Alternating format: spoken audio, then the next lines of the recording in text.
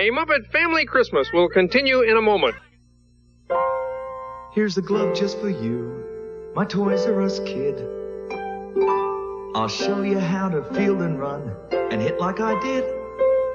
All the fun that we'll share, my Toys R Us kid. You've got the stuff a pro's made of. Tagged him out when he slid. Can't wait to grow up with my brand new Toys R Us kid. Toys R Us. You'll never outgrow us.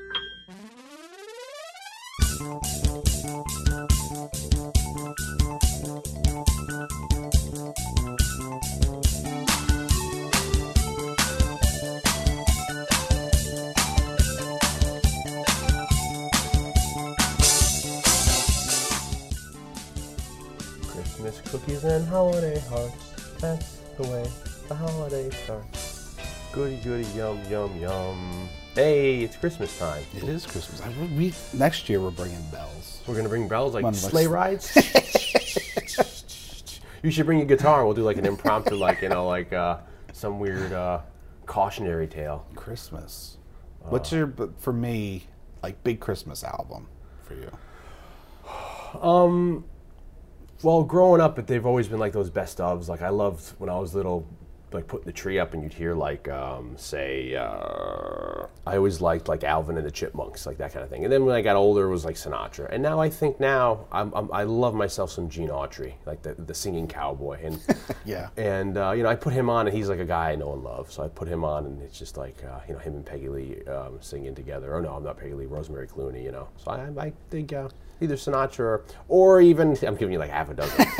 I like what's the name of the show with Bonanza, Ponderosa? Yeah. I downloaded the Ponderosa Christmas, and I've never watched an episode of the show, but I know the show well, and it's a ritual for me. On a weekend when I work overtime at my job, and I come in and out around Christmas time, I'll listen to the Ponderosa Christmas album. I'll have to give that one too, because that was a big Michael Landon and them, That was a big show that I used to watch with my grandfather when I was little. Oh, then you'll love this. You'll know everybody. I haven't seen it in and it's 30 but years. It's just so fun because it's back then it's probably 1960, 61. They make it it's an episode, so it's they hear stuff outside and they're like, ooh, are those Indians, Pa? And they open the door and everyone's singing Christmas carols, and it's oh, it's all the neighbors, come on in. And then they decorate the tree and what's going on, so it's fun.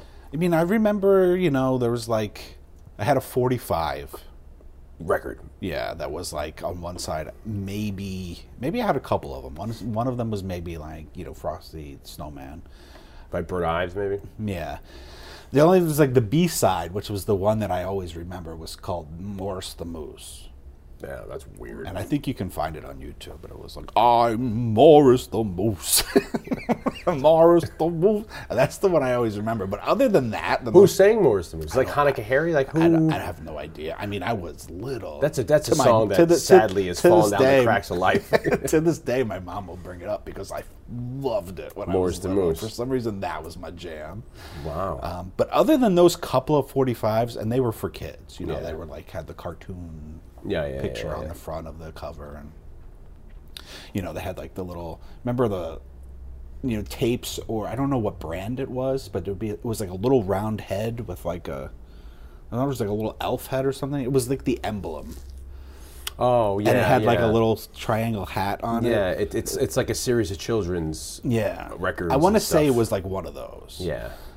See, I had one of them too, but it was a best of, and I actually have seen it on eBay, and I was gonna buy it, but then when I realized I had it in my wish list, it was too late to get it here by Christmas. And it's a picture of Santa on the cover, sitting with kids on him, and they're listening to a record, and that's the best of it. But other than those couple of 45s, the only Christmas album I think we owned, and this was at my dad's house, was the Sinatra Capitol Records. Yeah, it's great. That was the only one. Not there's been compilations of different Sinatra Christmas things, but this was the one where it's that. It's a swinging, the drawing of him, looking over his shoulder with the hat, with the scarf. Yeah, and he's and holding his hat. And then if you look closely, there's another drawing behind him of him turning around, looking at you, a little longer one. And it was always that way with the Jingle bells. And, woo! And what's the one? And then there's the song, one of the songs at the end where it's like, when it's over, he goes, "Merry Christmas, everyone," or something like that. And he says "Merry Christmas." You're like, oh, teary-eyed. I was like, "Merry Christmas, Frank." Yeah. You always got to say "Merry Christmas" to Frank. And where are we? And we're just celebrating. I'm just going to say, as of this recording, it's a weird segue. We're just celebrating his 100th birthday. And there's another great Christmas album he did with, I think, Columbia, which is like, right after he became singing by himself, and that's a really good Christmas album as well. And at the end of that, there's like a live version of him doing like a V-disc for World War II, where like some Don Wilson from Jack Benny's band introduces him, and then they talk to a general. "For all you soldiers out there, here's Frank Sinatra," and then Frank sings he sings the Lord's Prayer, "Our Father." Yeah, there was a lot of, even on the one I'm thinking of, there's a lot of like the religious. Yeah. Christmas carols. And a friend of mine's family were getting rid of some records that they had in their family for years, and they gave them to us because they didn't want to give them away. They didn't want to throw them away. I was like, yeah, we'll take them.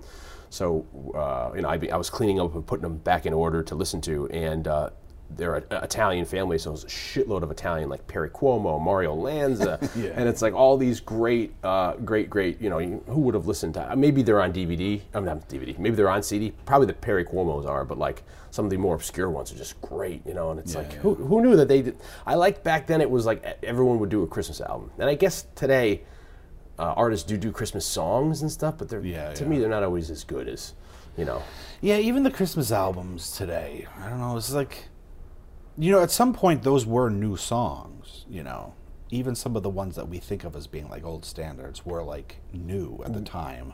And some of them were But it's weird now when you hear like a new Christmas song, you're like, fuck this shit. Yeah, give me one of the old ones.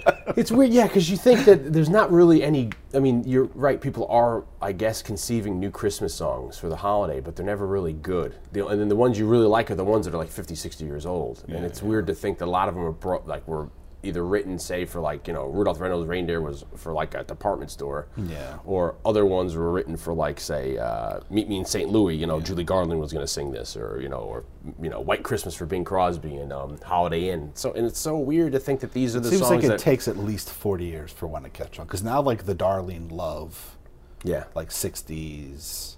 like Spector, Phil Spector, those are becoming really big right now. I love those. I love the Phil Spector, like the Ronettes or the Shangri-Las, those Diana Ross and Supremes, the Motown Christmas.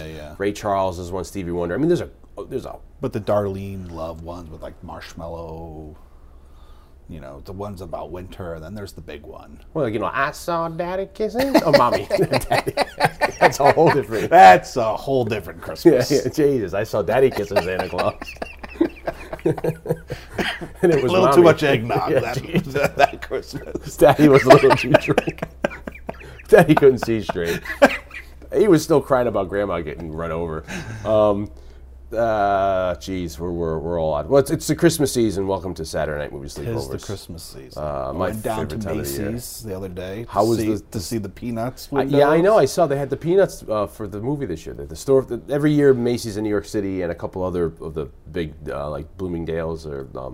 Like Lord and Taylor. Lord and Taylor, balls out. It's a staple that every year they do a big old storefront display in their windows. Traditionally, they've been doing for like 60, 70 years. And this year, Macy's, in conjunction with the Peanuts, the movie. They were neat. There was like, I want to say maybe 5. Yeah. But it's cool they didn't just do one window. They did all their windows Peanuts, which I thought was cool. All the windows on like, 6th or Broadway, because they kind of intersect at that point. And it was neat. It was all like not like animatronic but like they moved and stuff. They're on tracks. They're doing like little scenes. I love that. That's they always do. Those department stores always do such cool traditional store.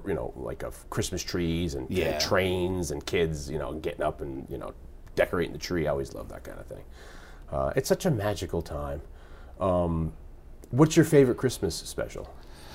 Well, that's the thing. I was thinking about, you posed this question, I don't know, a couple of weeks ago when we were... Did I? Like, off mic, to be like, we should think about this kind of stuff. And I don't really remember... I remember watching them, but I don't remember ever, like, really being into any of them. Would you like, look forward to, like, Charlie Brown's or... I don't recall. Like, I clearly... Grinch? I know I watched them. Yeah. Nowadays, I would say The Grinch, just because of a little segue to this for what we're going to talk about today, because Chuck Jones directed it. Chuck Jones is one of my heroes. Yeah. But, cameos in this bad boy. I don't know. I mean, obviously, I watched Sing the Peanuts one, and then, you know, Frosty. I think I liked Frosty. It was a cartoon. Yeah. You know, like how about the Rudolph Red-Nosed Reindeer guys. was kind of cool. The stop motion, I guess, was kind of neat. Yeah, I don't watch them every year. The bunch of, you know, Bert Ives does, I think, Rudolph maybe intros. Then there's maybe Fred Astaire is at the beginning, another one with the mail. He's the postal man, and then it's young Santa Claus, and it's Mickey Rooney's his voice. With the the miser, remember all those, the tooth guy, like all those, and the Yeti. Like, I don't know. I feel like I more remember like the Christmas episode of whatever shows I was into than I do like the specific Christmas specials. Yeah, that's what I tend to do now. Is I'll scan the airwaves and try to find the Christmas episodes of shows and tape them to watch the next year for like Good Times or Different Strokes or, you know, Dennis the Menace or Saved by the Bell, all those, you know. 21 Jump Street's got good Christmas. Wow. Speaking of 21 Jump Street. Which is funny because I don't know if it was MeTV, which now it's like every cast we talk about. We're just hammering home. We love the antenna television. I mean, it's so cool, though. I mean, you can get. But MeTV never doesn't show 21 Jump Street. No. Like Heroes and Icons shows. Yeah, that's another 21 Jump Street. channel. But I guess there was one night where they were doing, or 1 week where they were doing all Christmas episodes. Because I was flipping through and MeTV had 21 Jump Street on. Had the 21 Jump Street. It's the only episode where you really learn anything about Harry Aoki, who's like the Asian guy on the, on the 21 Jump Street crew. But they were showing it. I was like, holy crap. So I texted Dave. Hurry! From the Silver Bullet cast. I was like, 21 Jump Street is on MeTV right now. And I'm going to live text you. And that's Dave's favorite episode. So. Wow. Some of the best shows I remember having, like Quantum Leap has a great Christmas episode. You know, there's some really good... Twilight Zone. Twilight Zone. That's a live. Art Carney playing Santa Claus. I love, which you know, there's a Muppet Christmas special that's really amazing that I don't know why has never been released. Oh yeah, you showed that to me. Yeah, that one is great because everybody think about Muppets and stuff, you always think of like the Otter Christmas. Oh yeah, see they have such a good jug band. Jug handle band. Emmett Otter's jug band. That's great too for HBO. They did that. The Christmas Toy, which Toy Story basically ripped off of, that's a great one, all Jim Henson. And then this one we're talking about is like 1987, and it's like right before Jim Henson died. I know. And he shows up. It's actually kind of sad. Yeah, because he shows up right you know at the that end. he's going to die soon. Yeah, I mean, it's such a... Spoiler alert. He's like doing dishes. Yeah, remember that? It's such a... But I can watch that every year, and I don't understand why.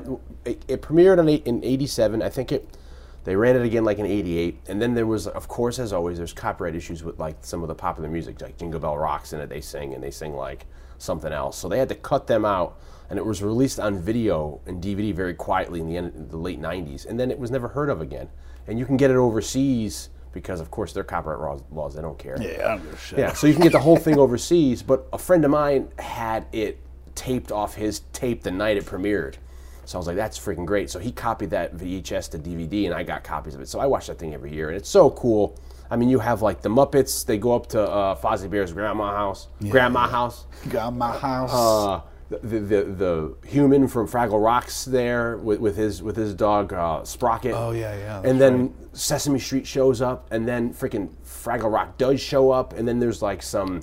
It's a Jim Henson wet dream. Yeah, it's amazing. It's literally, you know, and it's, to me, it's up there with the original Muppet movie. It's just so good, and I love that bad boy. That, and then recently on the same VHS tape that he transferred to DVD, he had the original Sesame Street Christmas from like 74 or 5, and that's freaking crazy. That's with what's his face is still alive, Mr. Hooper. Oh yeah, Hooper from Sesame Street.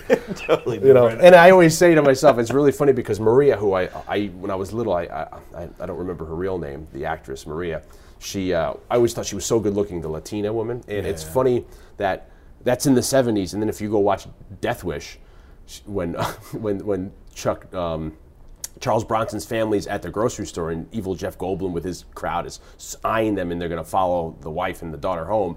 Maria is checking them out. She works at the grocery store. So that's where she worked before she went home. That's what I'm saying. She's like, Sesame Street's so comforting, but then when she leaves that block, New York's big bad New York, you know. So, there's just so many. There's some I can't watch, like Frosty and The Grinch. I've seen so many times. I try to skip a couple years, even with Christmas Story or like Christmas Vacation. Like, you know, it's like I've seen them so much, but for some reason, the Muppet one is the only one I can just, you know, I won't sour on as of yet. Yeah. But it's always fun to find something new, like you're saying you are now revisiting 21 Jump Street. And then it's so fun to find, say, their Christmas episode that you've never seen. And it's like, you know, even though it's 30 years old, and you're like, wow, I didn't know that they had a Christmas episode. So it's really cool to like come across that, like Hazel. You know, I love Hazel, the old show that me and you found on the antenna television. On the channel antenna. The actual, and you know, to find those old episodes or whatever, Donna Reed or whatever the hell, I find those so awesome. So, such a great time. I hope people still watch that stuff and listen to the old, you know, Christmas music and stuff. Yeah, I mean, I mentioned that. I don't know, it's tradition. Yeah, I mean, I hope people still do that. You know, it seems like do you still do that? Yeah, do you guys write us in? Let us know. It seems like this Christmas season was rushed because you know, just like our last cast, we were saying how Thanksgiving, you know, that was kicked away to the curb, and everyone was on board, and this was this first year that everyone was like really embracing Christmas early. But then all of a sudden, Jesus, it's a week before Christmas. You know, it's like Christmas is 2 days from this cast dropping, and it's like and when we live in the Northeast, it's like 70 degrees. It's like Florida. You know, this is. I know. Like yesterday was the first day; it was kind of cold a little bit. Yeah, and we're actually like going to make records this year. They're saying our Christmas is going to be like 70 degrees, and it's going to blow out records. And it's like, you know, this is what people who like live in Florida and California must have. And I was like, you can't have Christmas without snow. It's weird to think about. I was thinking about that earlier, because it is weird to think about like a white, cold, like blustery Christmas is really, for America, is really like the Norman Rockwell view of it. Yeah, it's really like a very small portion of the country. Yeah, a lot of it is in like freaking, you know, you live in Santa Fe, New Mexico. You're not getting that. You know? Yeah, I mean, even if you get past like, you know, south of Jersey, it starts to get like less. You might see snow, but you know, not a whole lot of snow. Yeah, and then when you hit like Virginia, like it's all like rain. All rain. Yeah, and if like it snows, like shit hits the fan. People can't drive. Yeah, there's a the entire state closes. Yeah, it's a state of emergency. They're putting trucks out. It's flurries. No school. Stay off the roads. Only emergency communication or transportation. So it really is like, it's crazy to think that really, because we grew up in the Northeast. So so like we've always had this as like our Christmas, but it's really a very small portion. I mean, of you were north. You were up in there, Albany, and I have there's someone I work with who's very well known, and she was joking that she grew up where you grew up in the Albany area, and she went to Syracuse, and she's like, you know, kind of like poking fun at the people who never see snow, like you were just saying. She's like, at Syracuse, she was like, it was like John Carpenter's The Thing. You know, they would tie ropes from one building to the other, and you just go out and hold on to the rope and. I remember my first winter in Albany after we moved there, and from Philadelphia, and which was still kind of, you know, which was you get a. It was more like it was here. Maybe it's a little bit warmer than here in the city, but our first Christmas we sent my first or second winter there, and until like my grandparents died, this picture was on my grandparents, my grandmother's refrigerator was a Polaroid that my mom took of me shoveling the driveway, and the snow was literally up to like my chest. And how old were you, like 10, 11? Or? I was like 10 or 11. Yeah, that's funny. But that's how much snow you'd get there. So like now it's like when people complain about the cold, it's like, you don't know what cold is. You son of a bitch. Do you think kids are still entrepreneurial where they go out and shovel and... Have we talked about this in other casts? Or do you think kids just don't care anymore? I have no idea. I realize I'm old now because I'm so out of touch. Like I'm still in touch with like my younger self enough that like if I visit my nephew who's now 6 or whatever, or I'm going to actually see for Christmas. 6 already? Yeah, but like, you know, like I'm still in touch where I can get him like really cool gifts. Yeah, and like I can play with them, and it's like it's a good time. But I'm out of touch with like current. I'm so out of touch with like whatever current youth is. Yeah, I don't know what the hell's going on now. I can't even tell how old anybody is anymore. I know it's scary to say, like, you know, someone's like 20 and they're really, that's weird. I don't know. But and they were born in like 2000. The 90s. They don't even know what cassette tapes are. That's weird. Hey, like we said, welcome again. Speaking of cassette tapes. Yeah, speaking of cassette tapes, we have we're drawing a parallel to 1984. What do we talk about 1984? We talked. What did we talk about? I don't know, but 1984 is one hell of a year. We talked about Terminator. We did Terminator Cast 84. Did we do? We could just do a podcast about 1984. I can't figure. And every week we talk about a movie that came out in 1984. We did a movie earlier in our podcast about a movie that came out in 1984, and we were talking about how hard it was the summer of '84. This movie was up against. Do you remember? It wasn't Last Starfighter, was it? I don't know. 85. I feel like we had that discussion. We did. That's what I'm saying. It was like we had we named all the movies that came out. We did with Last Starfighter. We talked about what a great summer for movies it was, but maybe it was this one. Let's get the interns on this one. Jerry. But this is look it up. We're doing this season for Christmas. We're doing Joe Dante's Gremlins from 1984, released in June of 1984, which is weird. I guess originally they wanted to have a Christmas release, but then Warner Brothers realized that they didn't really have anything in the summertime to compete against Temple of Doom or I forget what the other film was called, Ghostbusters, that was coming out at the time. So they rushed this into production. Yeah, this opened on the same weekend as Ghostbusters. Yeah, so they got this son of a bitch done, and they got it out, like you said, the same weekend as Ghostbusters. And this movie was rated PG-13, and it is... No, it was rated PG. It was rated PG, and then it was touted with, I guess, Temple of Doom to up that bad boy and get a Both PG-13. Spielberg, I'm telling you, there is something about Spielberg, especially in the 80s. One of these days... Or he hates children, or... Yeah, there's going to be a... like a Truffaut Hitchcock. Like a Michael Jackson. Oh, you're talking about like somebody's going to interview him when he's old, and he's going to say, "I hate the children," and it's all going to come out. 1984, Last Starfighter. So it must have been Last Starfighter. We talked about. Check out Last Starfighter. We also did Terminator, which was 84. I don't know if we did anything else from 84. Great year.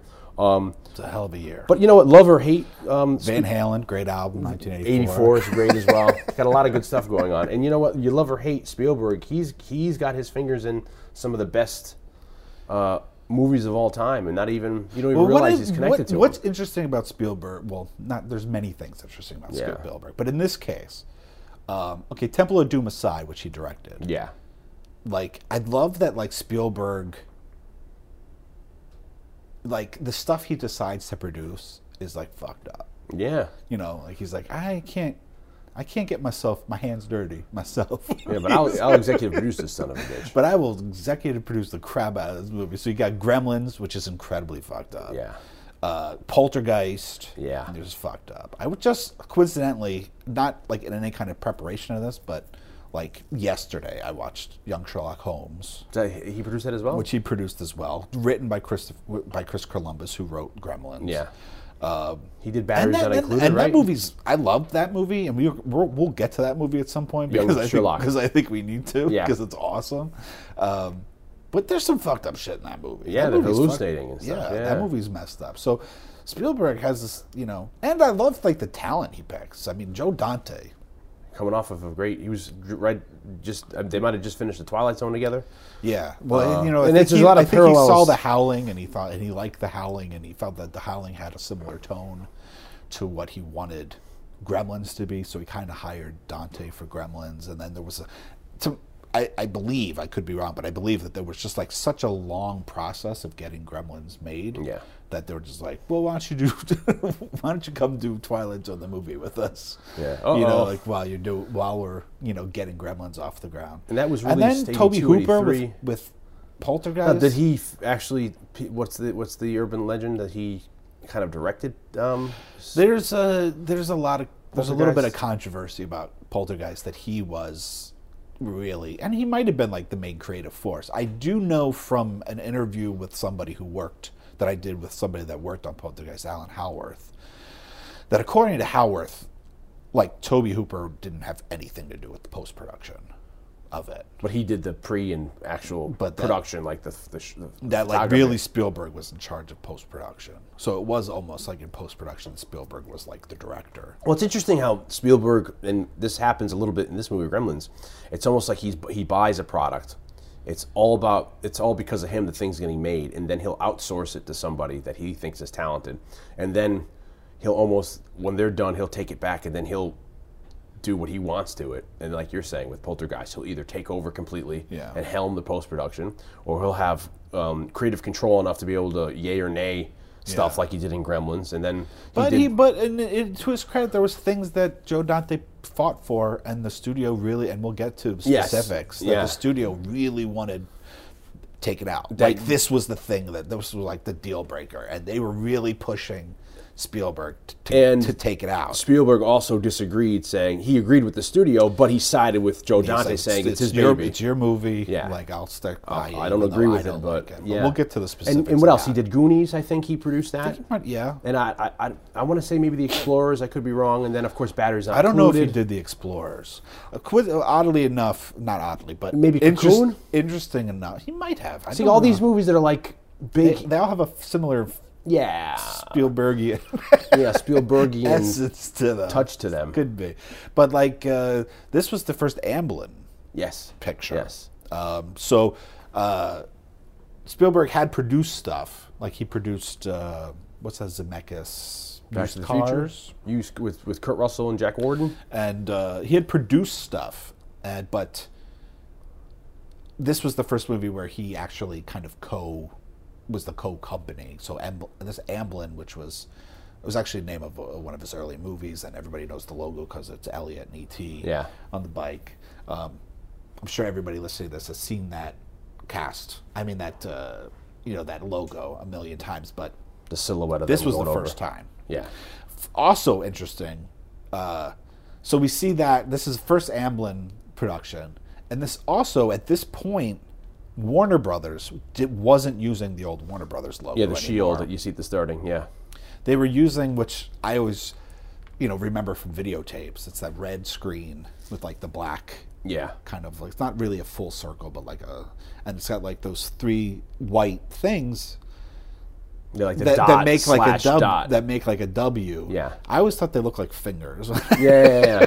When I was little, they kind of come in, but that was the thing. But Joe Dante was like, we're going for like an old, Capra kind of feel. Like, it would be great if we could use the old logo, because we got Jerry Goldsmith doing the music and all this stuff, and so they broke out the old logo for it, and then Warner Brothers liked it so much that they just continued using it. It's a great logo. I mean, to their credit, it's like the line on MGM. It's a great little, or like the unicorn running for TriStar.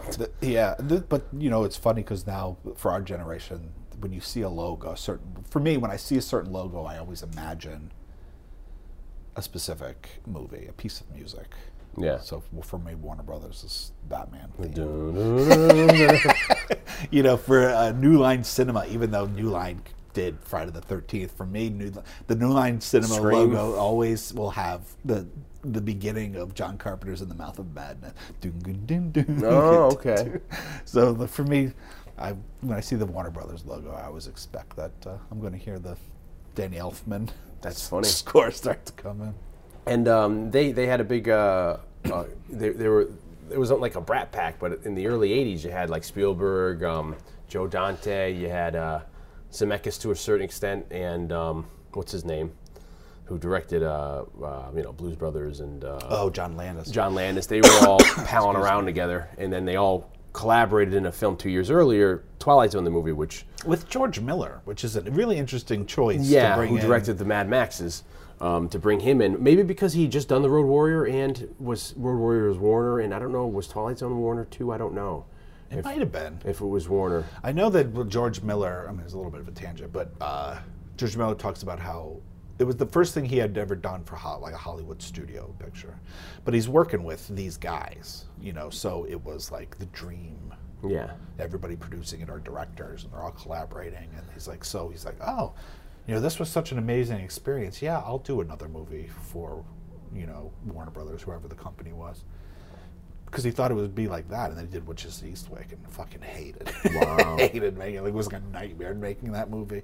And he only got through it because of Jack Nicholson would always be like, he'd always be trying to quit, and Jack Nicholson would be like, "No, you can't quit. We're making a great movie." Yeah. and Jack Nicholson would go back to the studio and be like, "You got to leave him alone. Like, we're making a good movie. He's fucking George Miller. Like, leave him alone." Oh, good for Jack Nicholson. We talked him up in Batman being a good guy. But yeah, so they were all doing the Twilight Zone the movie, and then there was a big mishap there where an actor was killed and some children. Vic Morrow on the John Landis little vignette, because it's 4 maybe anthology stories that have like a bookend, and that really. And if you want to tie it, Vic Morrow is Jennifer Jason Leigh's dad. Yes, who was in Fast Times at Ridgemont High with Phoebe Cates. And and Phoebe Cates ends up coming in here, and they weren't talking at the time, and that was kind of the reason why Vic Morrow decided to choose the role, because he was in his 50s, and he's like, "Look, my daughter, she's very famous right now. I want to try to get back into it." So he was cast in this movie with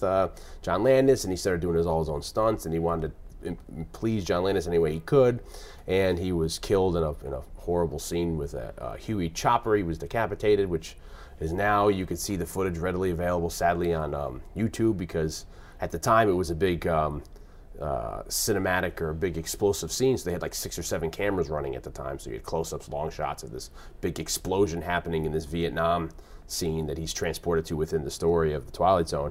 He's a racist bigot, and then he gets transported to like Nazi Germany, where they think he's a Jew, and then he's transported to Vietnam, where they think he's Viet Cong. So it's like he's reliving, all the racist aspects, and so he ends up getting killed, and that completely sidelines that project. And I think the movie ends up coming out. It's a good movie, but it was definitely overshadowed by this, and rightly so, because somebody died. We should do that at some point. There's a lot other than this. There's a lot to talk about. There's a lot going on, and it holds up. It's very nice.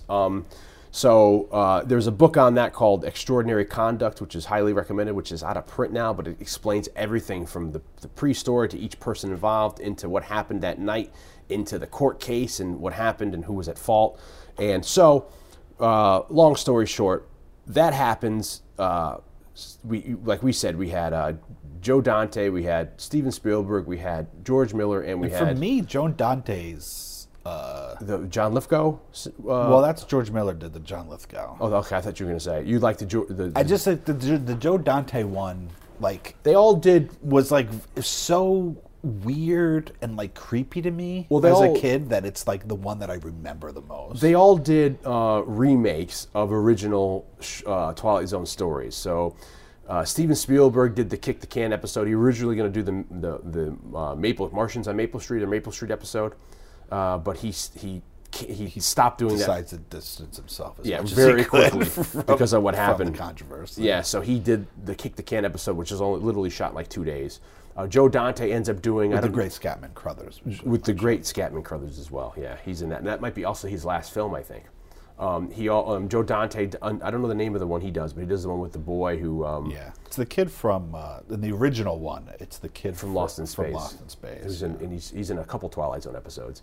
And it's about the boy who can he has powers, and he can read your mind, and he's stuck in his house with his family, and he brings this girl home he meets who's like an older girl, like a woman, and she helps him home, and then the family's like weirdos, and you find out because the family's they're afraid of him. Afraid of the boy. Great episode. But that one is so weird. Well, you have almost like an audition for the Gremlins, because you have some of the animation Warner Brothers. Maybe it is Warner Brothers, because there's some kind of cartoonish in it at some point. Yeah. What's his name? Who we just said, Blues Brothers? Oh, John Landis. Sorry, John Landis did the scene where Vic Morrow was killed, which I don't know the original source material for that. I have to look that up to see what that episode it was based on. And then George Miller did my favorite, which was the William Shatner's. With John Landis. Yeah, George Miller. With a gremlin, by the way. Yeah, exactly. It was Richard Matheson's Terror at 20,000 Feet, and which was John Lithgow played. Great. And so they all scatter to a certain extent. Steven Spielberg distances himself, runs to Asia to do Temple of Doom. He's also getting through a divorce, so he blames that.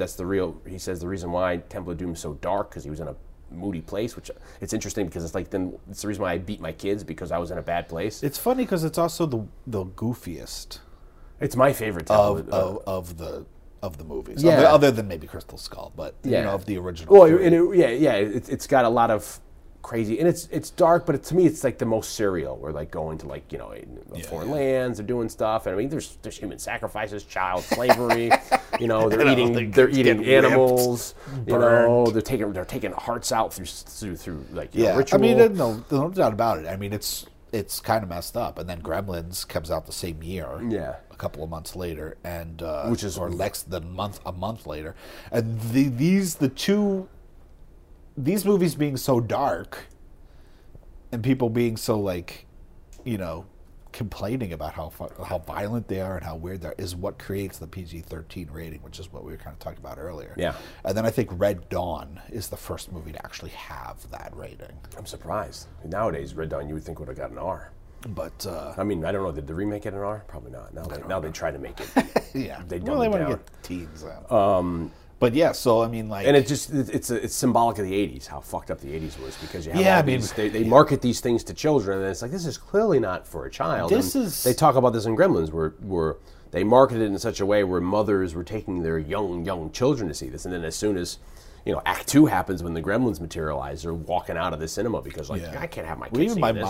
Even my mom has said, like, she took me and my brother to see it, and she was like, while we're watching, she's like, what did I bring them to? I mean, it is incredibly messed up. And you're right, it is. There's something about the 80s, and maybe it's because that's like our generation that we remember it. Maybe it's this way in other things, but in other decades as well. But it seems like the 80s is very... I feel like they were testing the ground, And Gremlins is like perhaps like the worst marketed movie in that it was so marketed towards us, like a bait and switch. Because you had like this cuddly little stuffed animal that you could sell. They made freaking cereal. There was a cereal. There was a morning cereal. There was, So I'm sure there was other merchandising, because you see Burger King in the movie. So I'm sure that there was some sort of other merchandising. Yeah, you probably had like glasses from Burger King. Yeah, and it's amazing to think that like then. Halfway through the movie, I mean, it's fun now, and you look at it now, but it's still... I mean, E.T.'s also screwed up, but in a totally different way. Yeah. And like more of a traumatic... Yeah, don't trust the government. We're dealing with death for the first time as a kid. Yeah. With E.T., whereas Gremlins is just like... Anarchy. It's just Spielberg... back in the day would said, it's not a horror movie, it's not a comedy, it's not this, it's this weird, unique thing, and it's like it's a horror movie. Yeah, it's like in the vein of like you can pretend it's not, but it totally is. I mean, it's like you have like on one side of that extreme, you have say like I guess Abbott and Costello Meet Frankenstein, or to a certain extent Bride of Frankenstein, and to the other extreme you have like Evil Dead 2, where it's like it's a comedy or maybe like. What's the early True Blood, or what's the early? Oh, Innocent Blood. That too. But the one that's by the guy who did Jesus. I need to reboot my brain today. Lord of the Rings. Peter Jackson. Dead Alive. Dead Alive. How that's like those are just fucked up, but they're spoofing the genre. Where this one is, it's a big budget spoof on the genre. Where it's really making fun of everything. To me. This movie just makes fun of Western civilization, Western culture, and it's like a real fucked up version of It's a Wonderful Life, to the point where it's like Kingston Falls, the town in Gremlins is supposed to be Bedford Falls to a certain extent. They used the back lot, so they shot on the same back lot as Back to the Future, and it's really interesting to see like the clock towers become the school. Yeah, the town square is the same as. Back to the Future is the same as movies dating back to the 50s. Yeah, that had a town square. So if you know the came from outer space, it's the same town square. Yeah, if you know the setup of that town square, where the diner is in Back to the Future, that's the radio station, and then like the theater at the end where he runs the DeLorean into is the theater where the Gremlins are in, and I think the pub has changed. Parallel universe. It's so funny. Spielberg universe. Yeah, and it seems like again it's like a Norman Rockwell kind of a town where I don't know if it takes place like to me Bedford Falls for It's a Wonderful Life was kind of like in like a Connecticut, lower New York State kind of a scene. Yeah. I don't know if this is supposed to be there too, because at the beginning. When we have our father introduce the story, he's in a Chinatown. And when I was little, I thought that Chinatown was like New York City's Chinatown. Yeah. But it very easily could be LA's Chinatown. But then if you continue with the story of Gremlins, in Gremlins 2, they're in New York City. Yeah. So maybe it is a suburb of both Westchester. Would seem weird that he and Phoebe Cates would move across the country. Yeah. It would seem like they're just an hour away from New York City, and then they're moving to the big city for a job, for Gremlins 2. But we're on Gremlins 1 here. We have a great actor who I haven't seen in a lot, but I love him, named Hoyt Axton, who is a singer-songwriter. And if you go look him up on IMDb.com, he has one of the sweetest 8x10s I've ever seen.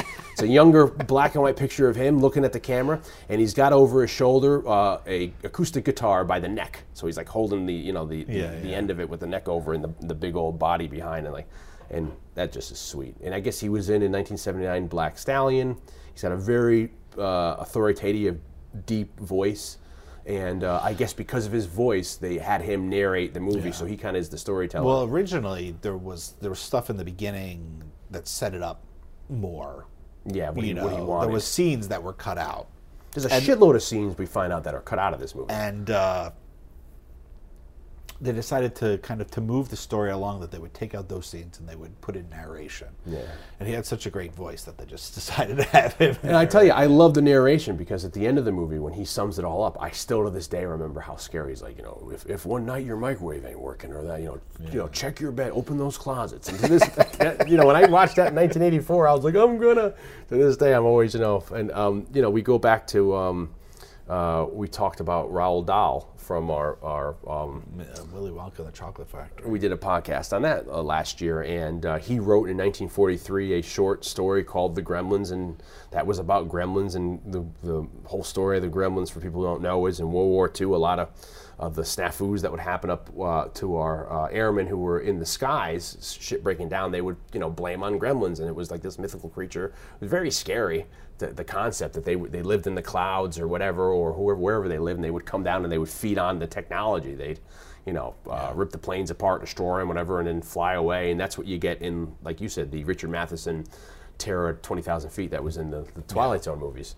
In the original, it's more like a guy in a bear suit, but then in the George Miller one, it's like a freaky ass gremlin looking guy. It's really creepy. And it's really more it's interesting to see, like, that's a serious take of a gremlin a year before to this take, because at the very end of it, I always loved the soundtrack to that little vignette. But you have John Lithgow, spoiler alert, is able to get a gun. He blasts the window open of the airplane to save the airplane. He gets his head halfway out, and he's shooting at the gremlin, and the gremlin gets up to him, and I think knocks the gun away, eats it, and then he does the no with his finger, and I always found that so it's like the T-1000 Terminator 2. It's like it's conscious. It's not a stupid, it's not just like a primate or whatever, and it sees and then it ends up going away, and you could watch it to see what happens.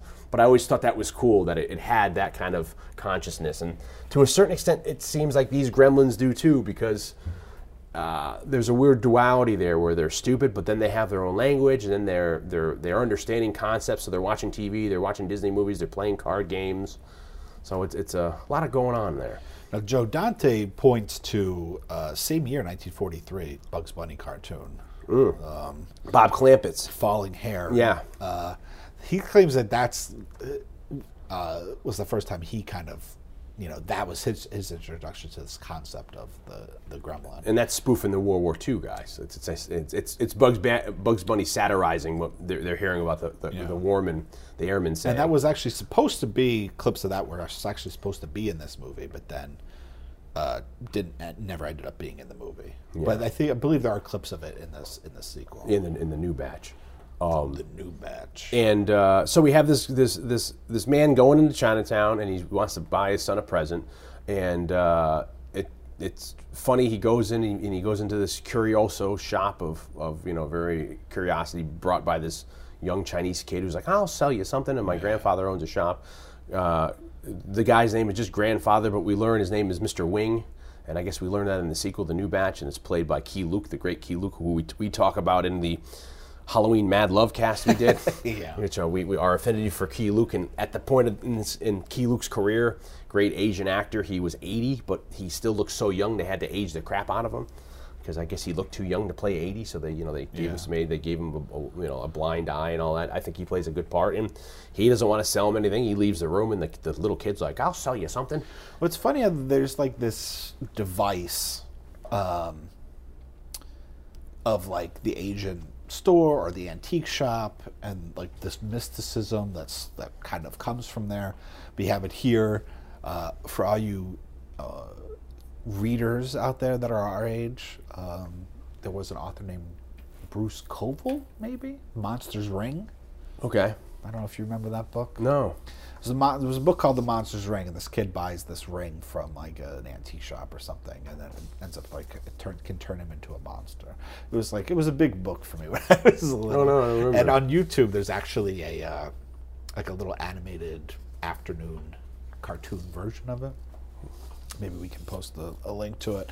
But so it's like we got this weird like device going on, and I don't know where it starts, but it definitely is going on here in Gremlins, like the weird store, something that's purchasing an item that's unusual. Well, and you need to have like the responsibility. Yeah, it goes back to like the almost still 100 years on. It's like the ignorance of the Asian culture, where Chinatown's still like anything can happen down there. Magic, Golden Child, with Eddie Murphy. It's like anything can happen down there. It's our ignorance of the Asian culture, not just to clarify. It's the Westerns. Not that the Asian culture has ignorance. It's our ignorance of what Asian culture is. It's the Western culture's ignorance of the Asian culture, the Eastern culture, and I think it's personified, and that's kind of like the big theme in this movie, where Asian culture is so refined. They're so well in touch with, no matter what it is, the earth, nature, animals, and then we have the Western culture just come in and say, well, buy it, and then it's like... Yeah, buy that for $1. Yeah, he buys the freaking thing, he takes it home, gives it to his son, and I gotta say that this family is probably like the family that... they should not have pets. They have a dog, and I'm surprised that dog gets fed by how they treat like stuff. Like he gets the toy wrapped up, and he starts shaking it, and he's like, the father's like, don't shake that. And he's like, is it a puppy? And he's still shaking it. And it's like, I'm surprised that animals there last the night. You know what I mean? I mean, we're getting a little further along, but like they have a woman in the town that's a crotchety old woman who's trying to take the town over, and she's mad at the dog, and she like ties their dog up like in the Christmas tree lights, and nobody cares. Like, oh well, the dog deserved it. That's interesting. You say that because I was always under the impression that the Gremlins the did Mogwais did it. Oh yeah, I know. I don't know because you don't know who you think. See, it's left up to they assume that it was him. I mean, I guess my point is not that who did it, but they don't really. There's not really any concern that the dog was hanging in Christmas tree lights forever. However long. You know what I mean? Yeah, I mean, he wakes up because he hears the dog. Because I would think the dog sleeps at the kid's bed, and then he wakes up and he doesn't hear the dog. The dog's like crying, and he goes outside, and the dog's hanging on the front porch in Christmas tree lights. And the next scene, he's like, "Oh, I wonder how long he was out there for." I don't know. It's like, well, how the hell did he? You mean it's snowing out? There's about a foot of snow on the ground, and the dog is going out. They don't even care. And it's like, oh well, I know I locked the door. He doesn't even care. So we're getting ahead of ourselves. So he brings this Mogwai home, which is in Cantonese means, gremlin. Before we get to bringing the gremlin home, I do want to point out it's like, I don't know if it's Spielberg. I don't know what's going on. If it's a call back to Temple of Doom, but like Asian kids with Yankee baseball caps. Yeah, big deal for Spielberg. I wonder if that means it's like, yeah, like it's. I wonder if that's like the assimilation of the Western culture because the Yankees baseball. Give the Asian kid a Yankees baseball. Have him wear in New York because it's. I wonder if it's like, because the younger kids are always the ones who are like the envoy into the family culture, be it like Temple of Doom or even like the karate show where the karate kid who becomes a cop in the 80s. The 8-year-old kid that lasted a minute and a half. We brought that up another time. We brought that up in Remo Williams, that cast. But it's like, so I wonder, like, it's the younger generations who are adapting the cultures of the country, and then the older relatives are kind of standoffish, and it's them becoming Americanized or Westernized by, okay, give them a Yankees cap, the NYC or whatever. Now there's a little Easter egg in Chinatown. I don't know if you picked up on it. There's a movie. Not theater. The movie, but the what do you call it? at the beginning of the story. At the beginning of the story, whether he was in Chinatown, that there's a movie theater. Okay.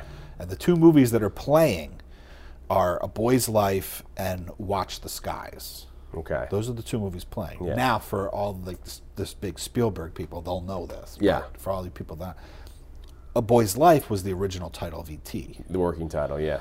And Watch the Skies was the original working title for Close Encounters of the Third Kind. So it's a little... Yeah, a little Spielberg. And for all the motorheads out there, when they're in Chinatown, you see a car that's disabled, and that's an AMC Gremlin as well.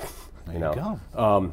So a Mogwai means in Cantonese culture either mongrel or devil or gremlin. So they bring this thing home, real cuddly cute, voiced by the great Howie Mandel. But he doesn't do the actual singing. No, he doesn't. Then that gets over to the score, Jerry Goldsmith, who did a fabulous score. Now, Jerry Goldsmith, unfortunately, is no longer with us, but I mean, he's up there with John Williams. I mean, he's like of that generation. Yeah. Of like, he's among the biggest names. Yeah, John Barry, him. You could get. I mean, and he did all. Oddly enough, even though John Williams did like, the Indiana Jones movies and E.T. Star Wars for Spielberg.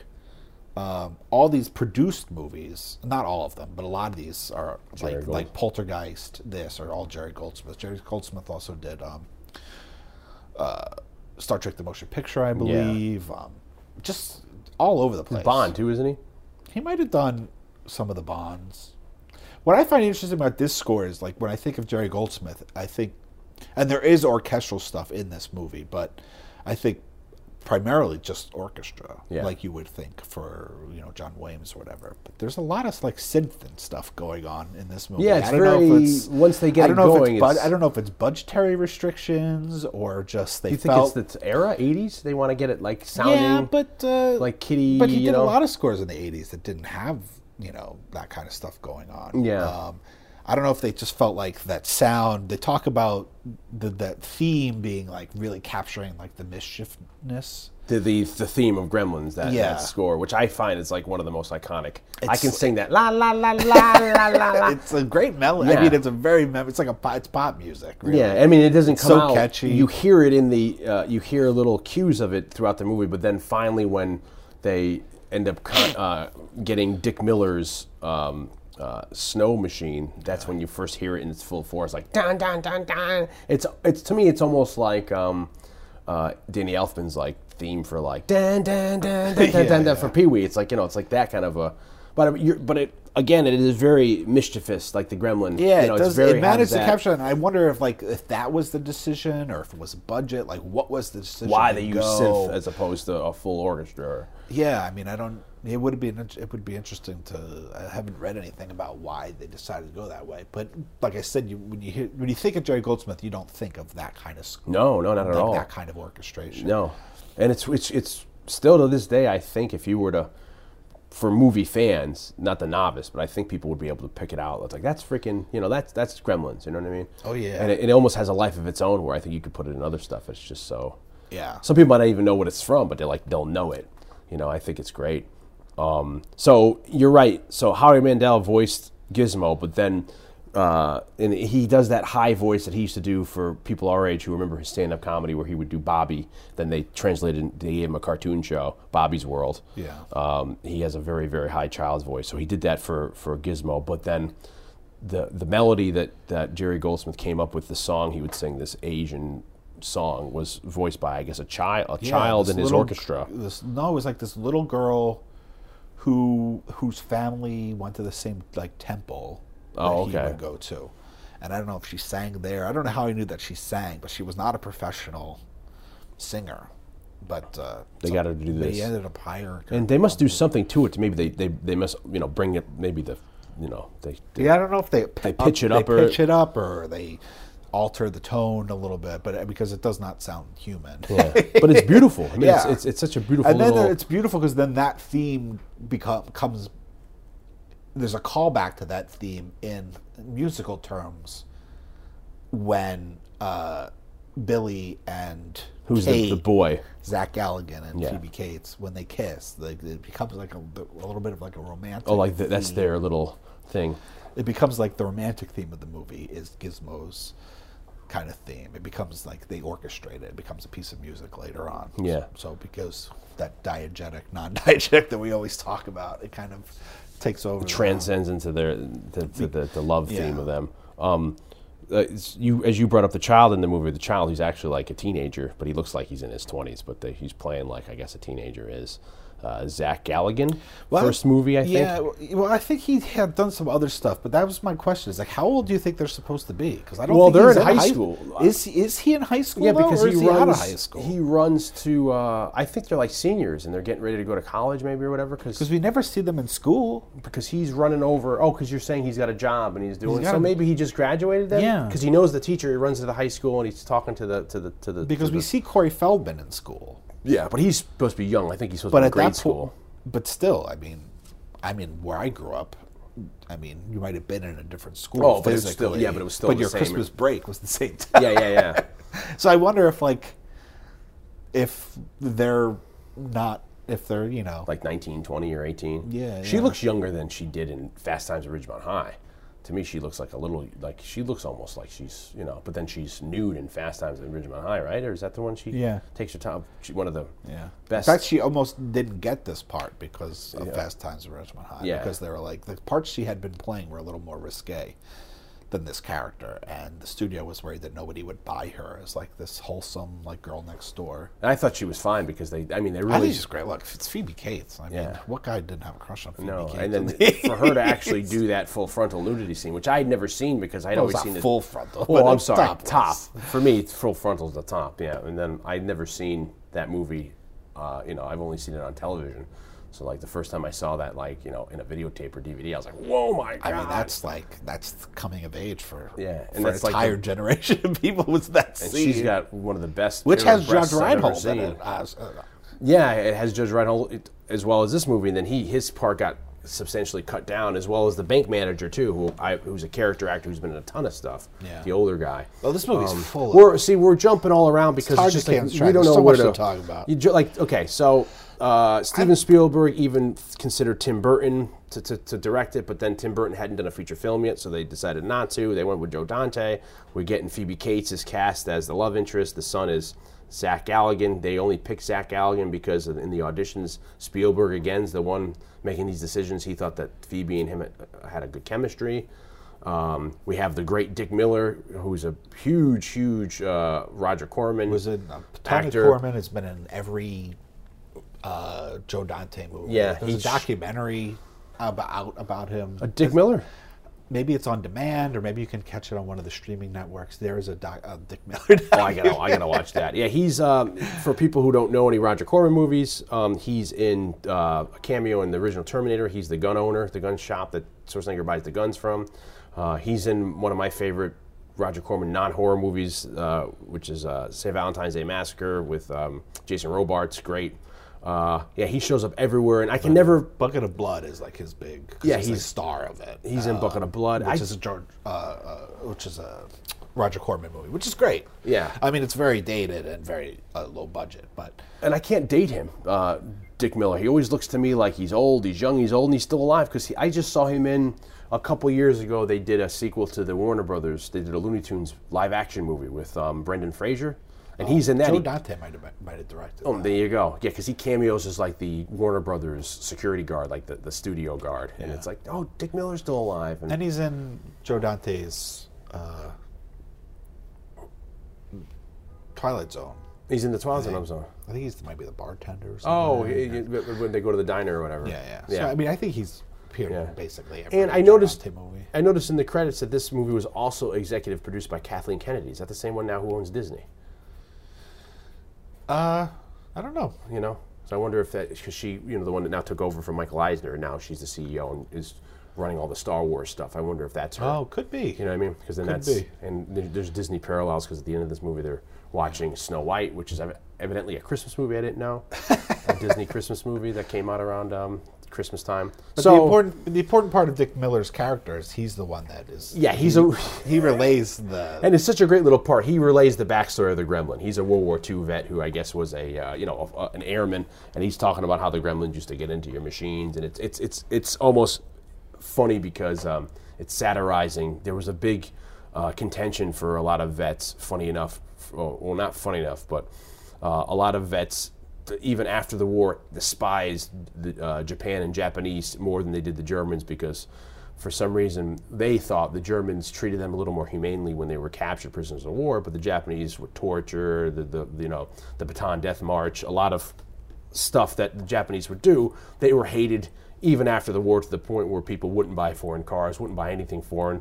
Certain mechanics wouldn't even service foreign cars in mechanic shops. So you have this satirization when Dick Miller's like, I won't buy anything foreign. He's like, look at like even his tractors, like that's Kentucky, and he's talking about the I don't know if he says like the Japs or the foreigners. He's like, they put gremlins in everything, your TVs, your Walkmans, the little headphones that go into your ears, and it's funny, and he's right with the gremlins show up. Well, he's the one that names them. Yeah. I mean, I think Billy only ends up calling him that because of Dick Miller's explaining it to him. And he's a great drunk too, because when Phoebe kicks him out of the bar and he relays some of that backstory, I think he does a great job as a drunk. He's a classic. I mean, he's totally recognizable to our generation because of these. Yeah, because Terminator, of Joe Dante, Joe Dante. Because of these guys that worked for Corman. Yeah, loved them and they put him in their movies. Yeah, I mean, if there was no Roger Corman, I don't know where this world would be. And there's a good documentary. Was it Corman's World, I think, on Netflix that you can get to? Big documentary if you don't know who Roger Corman is and what he did. Well, Joe Dante's first movie, I think it was his first feature, was Piranha, which was George Corman. Roger Corman production, and that's that connection.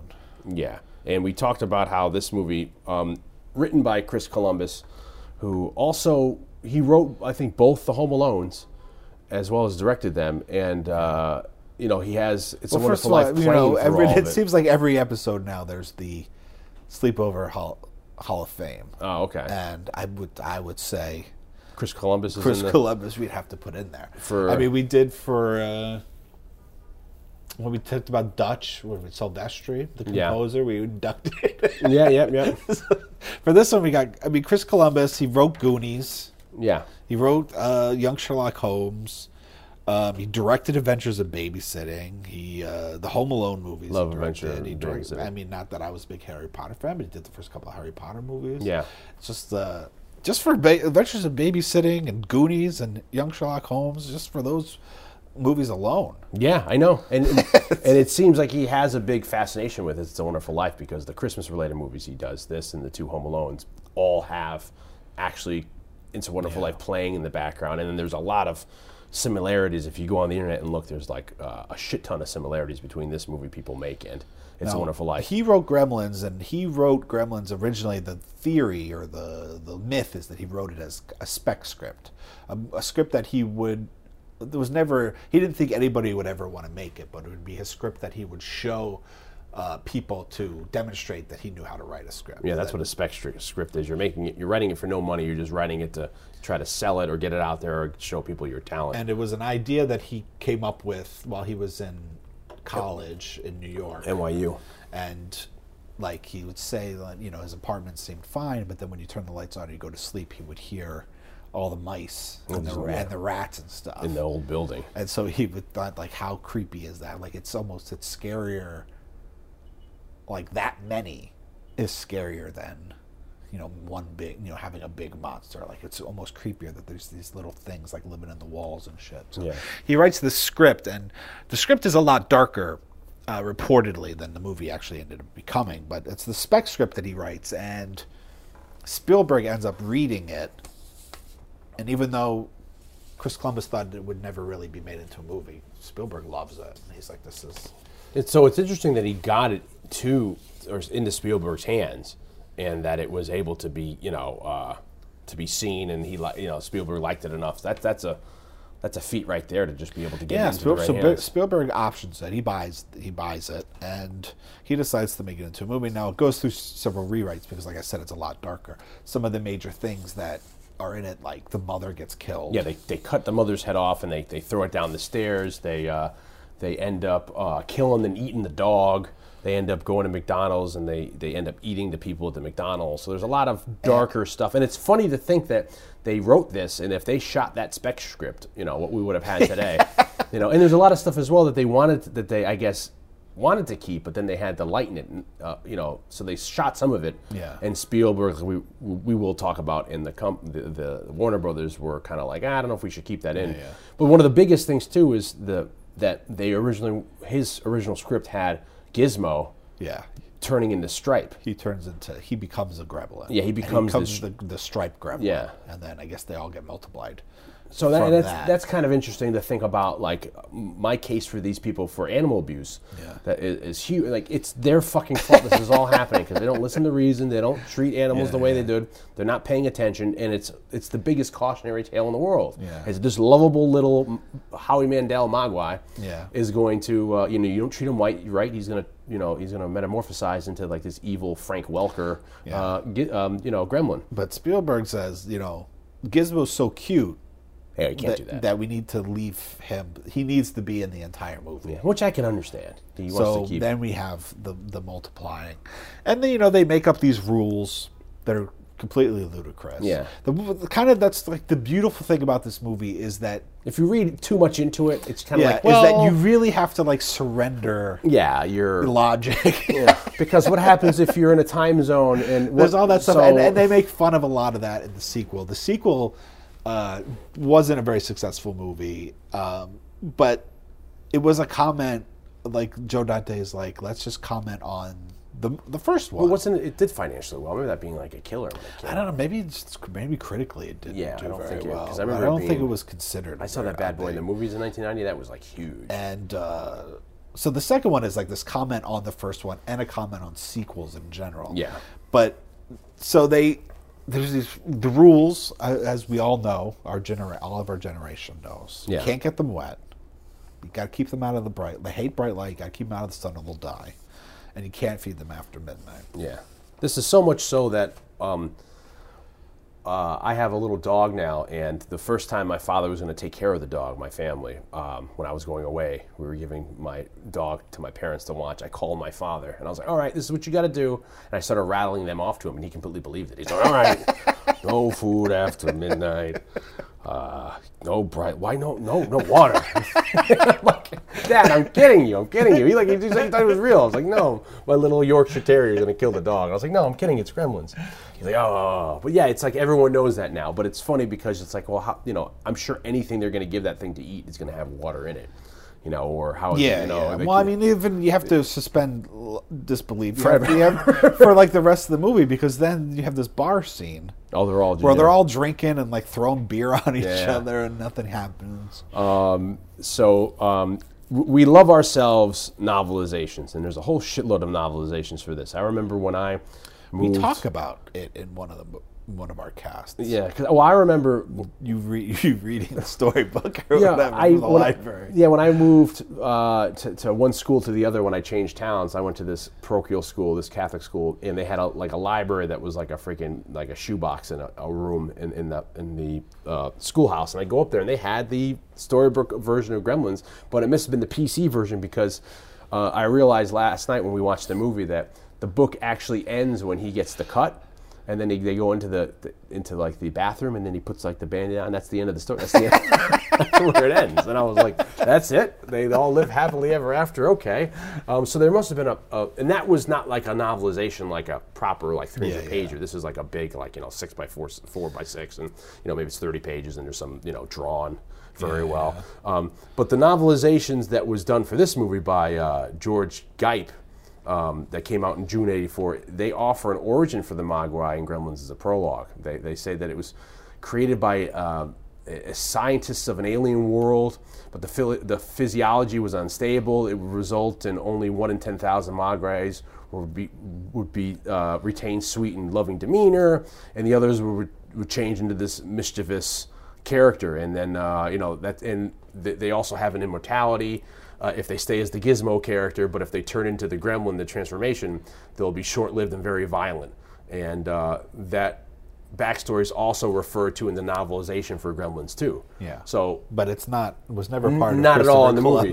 No. So we always love talking about novelizations, and we always talk about that it's great to go if you love the movie, go read the other stuff because they give all these random backstories that would say never even be heard of. I had just the other day, it's not Gremlins related, it's a little side story. I was walking down 42nd Street and I saw Matthew Broderick. Oh, he's in a play over here. Like trying to get a cab or something. And I never bother anybody, and so here I didn't bother him either. But as I walked by, I was like, it would have been awesome because because one of the reasons why we talked about novelizations is because I started collecting weird novelizations. You have a crap load of novelizations. And one of them I have is Ferris Bueller's Day Off. So you have him sign the novelization? Would have been like, how weird would it have been if I walked by him, I'm like, holy shit, Matthew Broderick, will you sign this? And I pull out he's Ferris Bueller. He's right around the corner. I'm like, I bet she's never signed a Ferris Bueller novelization. He's right around the corner from our studios here on 48th. He's doing that thing at the Court Theater, and I saw him signing Friday night of this recording, and it was only like 3 people out there. And he's signing, taking pictures, and it looked like he was really like, I wouldn't say like waiting for people to come so he can sign, but it was. So you said, I should bring it over? I think at 10 o'clock at night you should wait right over there. From the audience I saw, there's nobody really showing up. Not to say that's a bad play or any kind of reflection on his performance, but there didn't seem a lot of people. There won't be people you're trying to like knock down. And I think you should be like, hey, you signed this, on a completely unrelated. I loved you in Ferris Bueller's Day Off. Yeah. I loved you in your performance in this novelization. Now another, the city. Now, of course, unfortunately, I don't have a story about Zach Galligan as good as my last guest story. The guy who played, who plays Billy in this movie, the lead, the kid who gets the. But there was a time where I think Zach Galligan lived in my neighborhood because I used to see him all the time. What else has he been in? The only thing that I could think of note, especially for a sleepover loving crowd, would be the Waxworks movies. Oh, okay. But other than that, I don't know. But I used to see him all the time. You met me one time. We ate. It's not there anymore. There used to be a sushi place called Go Sushi on 9th Avenue. It was just like a little fast food type sushi place, and he used to eat there all the time. I always used to be like sit next to him eating. Like once a week, I would eat dinner with Zach Galligan. It'd be hilarious but we wouldn't talk to each other because we didn't know each other. It'd be hilarious if you brought a Mogwai with you, like a stuffed Mogwai. Yeah, I'm sure he would have been fucking thrilled. What the hell? Or you have it like you have a little cassette tape and you have it start singing. Yeah, I guess that'd be when I used to edit. Well, I still edit, but back in the day when you would edit from tape. Like beta tapes, and there would always be you'd have a beta deck, and you would put in the tape, and at the big VCR, and at the top of the tape you would have bars and tone. The tone. But as you would scrub through it, if you scrub through the tone, as you slowed down, and you started, it would go, and there was one day, like I wasn't even trying, I nailed the Mogwais. with tone? With tone. It just like did the melody. I was like, holy crap. And I tried to do it again, and I could never do it again. But it's like, oh my God, I just did fucking Gizmo. That's something someone can do. Like, anybody out there who's into DJing, you bring yourself to beta VCRs and, put some big beta tapes and do that live. That'd be pretty cool. Now, one thing I want to say about, one thing I want to make sure we talk about Gremlins is, when I was originally watching it, I felt like this seems like such a low-budget movie. It feels so low-budget, but I think part of it is like... Well, they want to capture that. Because it's so backlot. Yeah. But I think it's totally intentional because of, like, the attempt to do, like, a Frank Capra and the Blob-ish kind of and it's 50s It's horror a Wonderful movie. Life kind of thing. It's like they tried to make it feel like these older movies that... were totally shot like on a back lot. Because they shot this on the West Coast, so they had all the snow is fake, and you can kind of tell some of the snow is fake, when they're like playing around in it. And it completely has, like we said, it's shot on the Back to the Future set, so it has that. And like the streets where like the evil woman lives, who's very much like Mr. Potter from It's a Wonderful Life. You could probably pick out like a half a dozen houses on that are from other movies. They say like the house that Dick Miller comes out of to look up at the antenna. Yeah. His house. I forget what they said the back of the house is, but the front of the house was Dennis the Menace's house. Oh, wow. And in the TV show. That's crazy. Part of that. So it's weird to think that all these are just still sitting there. Like, maybe they were sitting there as of the 80s. Yeah, I mean, just to think of that at the time, they're all still like Marcus Welby's house or somebody else's, the Golden Girls, or I mean, I took that when I was in Disney, 30 years ago when Orlando opened. I took the MGM Studios, which is not even called MGM anymore. You take that Batlock tour, and they had the Golden Girls' house and all these the strip, which actually I think they would still shoot stuff on. Yeah. Which is amazing. So I guess to propel our story, the guy, the father gives our guy the Mogwai. Of course, he doesn't listen. Crazy little Corey Feldman comes over, spills water. With great power comes great responsibility. Yeah, Key Luke it's very funny. Key Luke says that like a half a dozen times to us. He says with power comes responsibility. God bless you, Stanley. Yeah. God bless you, Stanley. And they don't listen. They abuse the damn thing, and because of all this animal abuse, all these other, and then they're gonna give them away. What do we do with these things? I don't know. Should we just kill them? Yeah, we'll sell them. Yeah, we'll sell them. It's gonna be the biggest thing ever. Yeah, should we put them in like a? We could just fucking keep and it's clearly painful. Yeah. When he gets wet. Yeah, exactly. And they're like, who cares? And then Corey Feldman's like, oh, he's making that noise, make him stop. It's like, well, you fucking did it to him.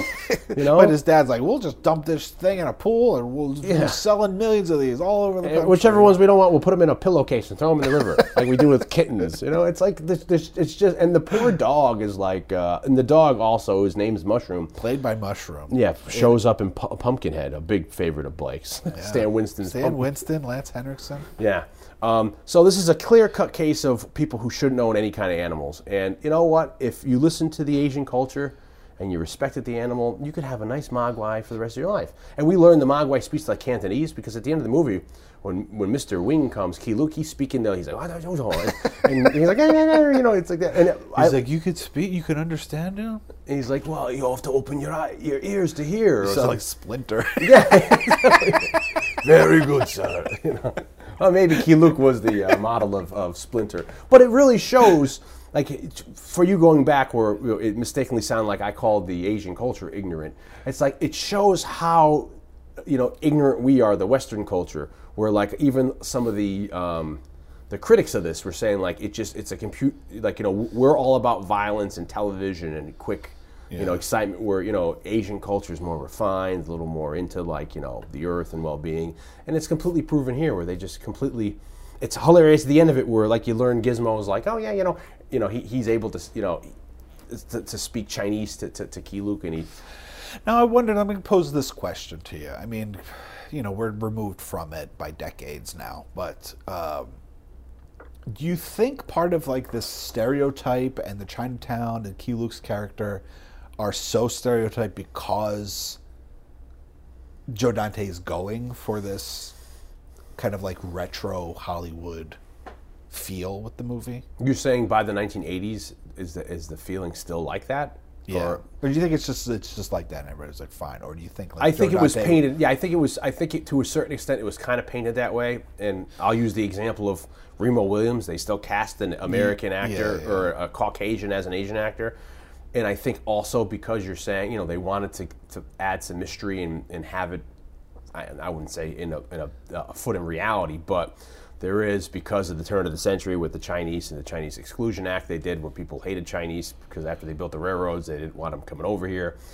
We tried to like get them out of our country because we didn't understand their culture. So I think when you had the Charlie Chan, Mr. Moto films and Fu Manchu come out, it was because of our ignorance. Well, Charlie Chan was trying to educate us and show us that, no, Asians are nice people. But I think that became a caricature of them until, I guess, you look at the 70s and 80s. I mean, we were still looking at them like as the bumbling freaking Mickey Rooney from it was that Breakfast of Tiffany's, where he's playing Japanese, like, oh, and it's like, that's like really like stereotypical. Yeah. It wasn't until Bruce Lee that we really had like an Asian hero. Yeah, and even, even that was met with kind of, I mean, they like, again, they tried 5 decades earlier with Charlie Chan, and that was a hit. And to the film's credit, no one ever disparages Charlie Chan in the movie. He's always looked at as a thoughtful, intelligent person. But it's like with African Americans in cinema or whatever. They're played as like step and fetcher or like bumbling until. So I think come the 80s, you have, again, going back to, we keep referencing ourselves.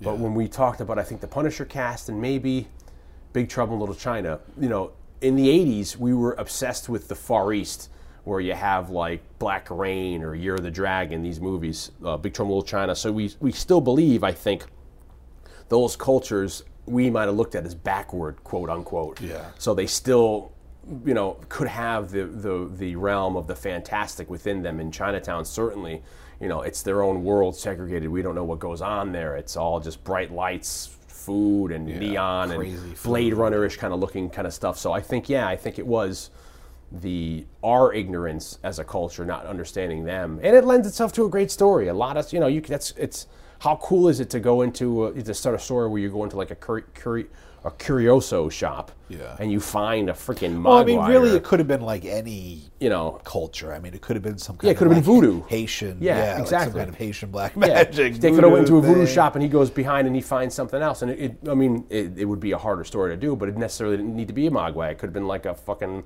mummified hand, and you get 3 wishes on the damn thing. Any one of those fucking things, same kind of thing, or it's a Yeti's hand and it brings you good luck, or whatever. So. I do like at the end of the movie that you learn not only does like Key Luke's character like speak English, but he's very smart and he's telling you it's your own fault this happened. Yeah, you dumbass. Yeah. You're stupid. I told you, great responsibility. And I liked also how we said a couple times Howie Mandel did the voice, and I guess a lot of the voice work was improvised as they did the voice as watching the picture. So a lot of it. They were remarking to what was happening on screens. Like at the very end of the movie, I rewound it to here where you hear like they walk off Key Luke's walking off with Gizmo in the cage, and Gizmo sees the dog and goes, "Bye woof woof." It's cute. And I guess to help lend itself around the world, they had Howie Mandel learn phonetically a lot of terms or inside jokes to a particular culture that they were selling the movie to. So he's saying stuff in Spanish or Italian or German or whatever. And as we said as well, it's not just dubs. Like, it wasn't just dubs. Where it's like, hello. It's a Gizmo's. Bye, Billy.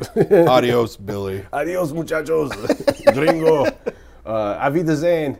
And then as we get to Stripe and the Gremlins, we have the great Frank Welker comes in and he does Stripe. And I guess Frank Welker, who people know as either Dr. Claw, as Scooby-Doo, he's Shaggy, not Shaggy, he's Freddy, he's Megatron, he's Soundwave. Yeah. He suggested Howie Mandel for the role to play Gizmo. And then you have a bunch of other people like Michael Winslow. Sorry, not Michael Winstone. Carl Winslow from Family Matters. Michael Winslow, who is the African American from the Police Academy movies. Oh, okay. And who also is in Spaceballs. He does some voices. Peter Cullen, who plays Optimus Prime or Eeyore, some of the earlier Pooh Bear. He does some voices. So a lot of very talented voice actors. I think helmed by Frank Welker comes up to play the Gremlins. There's so much. Really cool. There's so many things to mention. About so I guess movie. We should segue now towards the. I think if you know the story. Yeah. And then so the Gremlins. If you're listening to this, you know. They turn to the metamorphosis. Because there's so many things to mention. We mentioned Chuck Jones. Oh yeah, so Chuck Jones shows up in there. He plays Mr. Jones in the bar at the beginning. He's not in the later scene. Yeah, he's sitting next to because. That's a plot device they threw on the floor in the editing room, which I thought they should have kept. That Billy, Zach's character, is an aspiring artist, and they only mention it with Dick Miller. So it's like, is your things going to be coming the funnies, your comic strip? Yeah, well, we see that he's drawing in the bar. Yeah, and that's where we see Chuck Jones, and I think that's a way of capturing. Like, there's so much. There's like a. I think there's like an idealized version of like youth, and like I said, it's tough to tell how old he's supposed to be in this. Not Chuck Jones. Zach Galligan's character. But like he draws, which is like our generation was very big into drawing. Yeah. He collects comic books. Our generation was very into comic books. It really captures like this thing. He's got a younger Corey Feldman's clearly like 9 or 10, but he still has this friendship with him because Corey Feldman's upstairs with him like hanging out. So it's like that, it's that period of your life where you could be like 17, 18, 19, but you're still interacting with the next door neighbor who's like 8, 9, 10. And the other thing I want to mention is like how like I feel like we all at some point wanted like the attic bedroom. Oh, geez, yeah. And Billy has an attic bedroom. Yeah, a sweet attic. He has a lot of homages. You have a poster of Road Warrior up. He has rolled up when you walk upstairs, Twilight Zone the movie. He's got another poster up. It could be like a 50s B movie. And then there's scores of, you see they're watching Don Siegel's Invasion of the Body Snatchers. They watch that like 2 or 3 scenes of that movie. And I think there's a couple other... there's the one of the last movies that Errol Flynn does where he's the race car driver. That's pretty funny. Is it Errol Flynn or Clark Gable? I'm sorry, it's Clark Gable. I always get the two of that. But it's funny because what he was supposed to be watching there, Gizmo's watching it, and what pays off at the end when he gets into the Barbie Corvette. But what originally he was going to be watching it because it was owned by Warner Brothers. He was going to be watching Feed the Kitty. Oh, okay. Your favorite. The Chuck Jones. Yeah. My favorite. Chuck Jones. Warner Brothers cartoon short. Yeah, like a Looney Tunes type short. And because the cat gets into a little car and drives around. And that was going to be like the idea. For some reason it got changed because because the Clark Gable movie's not a Warner Brothers movie. So they actually had to pay for the footage to show the weird, Clark. Do you think they would just pick a Warner Brothers, pick Bullet? And have that's Warner Brothers, and just see him Steve McQueen driving. Then at the end, he could just have Now, what's funny is the long shot is Corey Feldman comes up into the attic, with the glass of orange juice or whatever, and in the long shot you can see on the TV is actually the Chuck Jones short. Feed the Cat. Yeah, that's hilarious. That's a great short. If you guys don't know Feed the Cat, the best. Maybe we'll put a link to that. I mean, Chuck Jones. The reason why the Chuck Jones thing is so important is because for me, like Chuck Jones is one of my all-time favorite directors of all time. Yeah, and people say, "What do you mean he's a director?" And I collect his art. I collect, and you've got a couple original Chuck Jones, which we've talked about in some other side casts we've done and stuff, which will get reposted as we go on. I mean, he does like so many of the great Looney Tunes things. I mean, he created Wile E. Coyote and the Roadrunner and Pepe Le Pew, so Chuck Jones is in it. So it's a big deal for me. I love Chuck Jones. Yeah. So what's the great Chuck Jones documentary? There's one called Chuck Jones. It's got a crazy name. Yeah, it's like something Chuck Jones, and there's a great and Joe Dante's in it, and so is Spielberg, and it's got a weird name to it, or else I would remember it. Yeah, and if anybody's interested in film out there, go watch Looney Tunes, man. It's just amazing how the stuff they're able to accomplish in those little Warner. I mean, this is like a love letter, like we said to the Frank Capra "It's a Wonderful Life" movies, of specifically Christmas time era movies. Movies of Warner Brothers, I think in the late 30s, where it's a lot of like the Arsenic and Old Lace, again Frank Capra, where it's like people know each other, friend little town, Norman Rockwell. It's a love letter. But you always have like the one nasty person. Yeah, the Mr. Potter of the I think they said that it's either she's going to make a strip mall or she's going to make a chemical company. She's going to sell because she owns the land. Then this is a love letter to like the 50s B movies of like The Blob or It Came from Outer Space or Invaders from Mars. And then this is also like a love letter to like I think everything Warner Brothers, to like you have the Chuck Jones references, you have so the father, to get him out of the plot, he's an inventor, and that's also why they say it's a critique on Western civilization because he's trying to invent new things. And I think there's a lot of. We'll get into it more. I don't want to take a sideline the track you're on, but we'll get into it more. There's a lot of theories about like what this movie's saying. And one of them is like an anti-technological stance. And because of the Gremlins themselves are so their origins are so based with technology of airplanes in World War II or whatever. So to get the father out of the script, he leaves again to go to a conference, and it's hilarious when he's calling home from the conference. There's 2 scenes. There's a lot going on in those 2 shots of him calling home. You have first, he's on the payphone, and I think the payphone next to him is the first shot. It's Jerry Goldsmith on the phone. You have going around the phone bank is a motorized wheelchair, and you can't see, but it's Steven Spielberg. Yeah, Spielberg's sitting in the chair. He's in the motorbike because they're at like a science fiction convention, and you have Robbie the robot walking around, and it's voiced. I don't know if it's supposed to be a science fiction convention or just like if it's supposed to be like an invention. Oh, okay. Conference. I thought it was like a science fiction. But it is. Convention. There's so many of these like science fiction things, like Robbie the Robot. But I feel like Robbie the Robot's supposed to be like somebody invented it for this conference. Oh, I see. Okay, because it's Robbie the Robot, and I think it's voiced by I forget the gentleman's name who does Robbie the Robot. I think it's voiced by him, and he's uncredited. He's Robbie the Robot's walking around.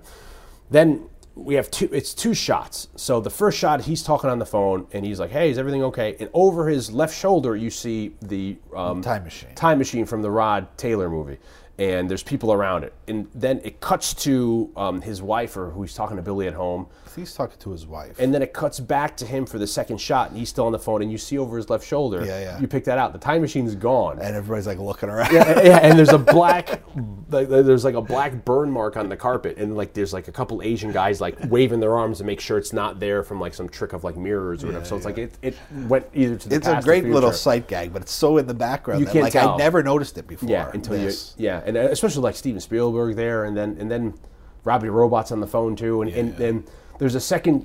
I think there's a second scene where he calls again, and Robbie the Robot's on the phone, and Robbie the Robot's spewing his dialogue from Forbidden Planet, where he's like, he's talking about when the guy's asking to make whiskey for him. It's like it promotes corrosion. It's 20, that would make 2,000 League. So there's a lot of inside jokes there, and Robbie the Robot is Warner Brothers too, Forbidden Planet. So also the mother.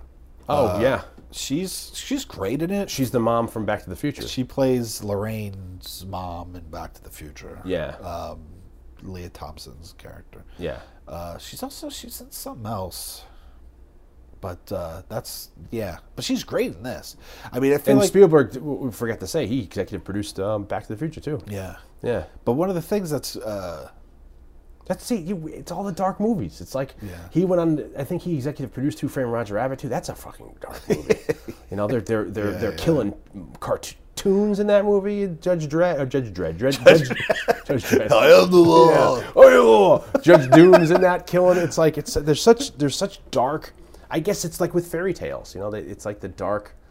Like any fairy tale, a good Grimm's fairy tale. Well, I think that's where the rules come from. In this. Oh yeah, it's just it's like an homage those fairy tales are like morality tales. So there's I feel like there is this with this movie specifically. There is like this. Her mom's Frances Lee McCain. She's in Scream. I wonder if she plays like the picture. Like Neve Campbell's mom. Oh, maybe in the pictures, but she's in some stuff, and she's really great, and she's great in this. And I think it's great how she at the beginning of the movie she's very bumbling, and not bumbling, but she's you could tell she's she hides her intelligence to the point where she like lets her husband. The inventions suck, but she loves them. So she work for the first few weeks, but then once the gremlins start taking over, she's Rambo. She's so badass. Yeah, she becomes like that '80s female lead. There is something about moms. I think that there's this. I don't know if it's they've gone through childbirth. She's like just they've been badass. They've been through like the worst pain. So, there's no hesitation. She goes at these things. She's tough. She's a tough broad. I love that about the movie is that she kind of. She's not scared. I mean, she is scared, but it's not like no, but she's not. Yeah, it's like a damsel in distress. It's like she fight or flight. She's fight. Yeah, she's and that gets into the gorier aspects of this movie because when the gremlins show up, there's still some pretty messed up. She puts one in the microwave and blows it up, and people were worried. That's like a big.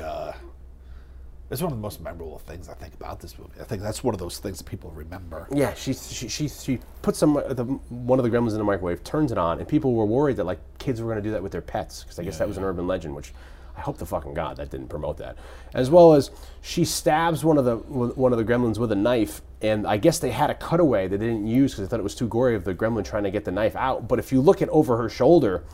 While she puts the other gremlin in the microwave, you could see that gremlin has been impaled and he's stuck on the counter and he's still trying to get the and that's such a great effect. And segueing to these gremlins, they're all animatronic. It's pre-CGI. I mean, I'm sure we have some stop motion, a good deal of it. There's probably a little animation where they have silhouettes and stuff like that. But just to think that these are all practical on set miniature animatronic or totally. or this movie marionettes would be so different if it was made today. Oh, it would be all CGI.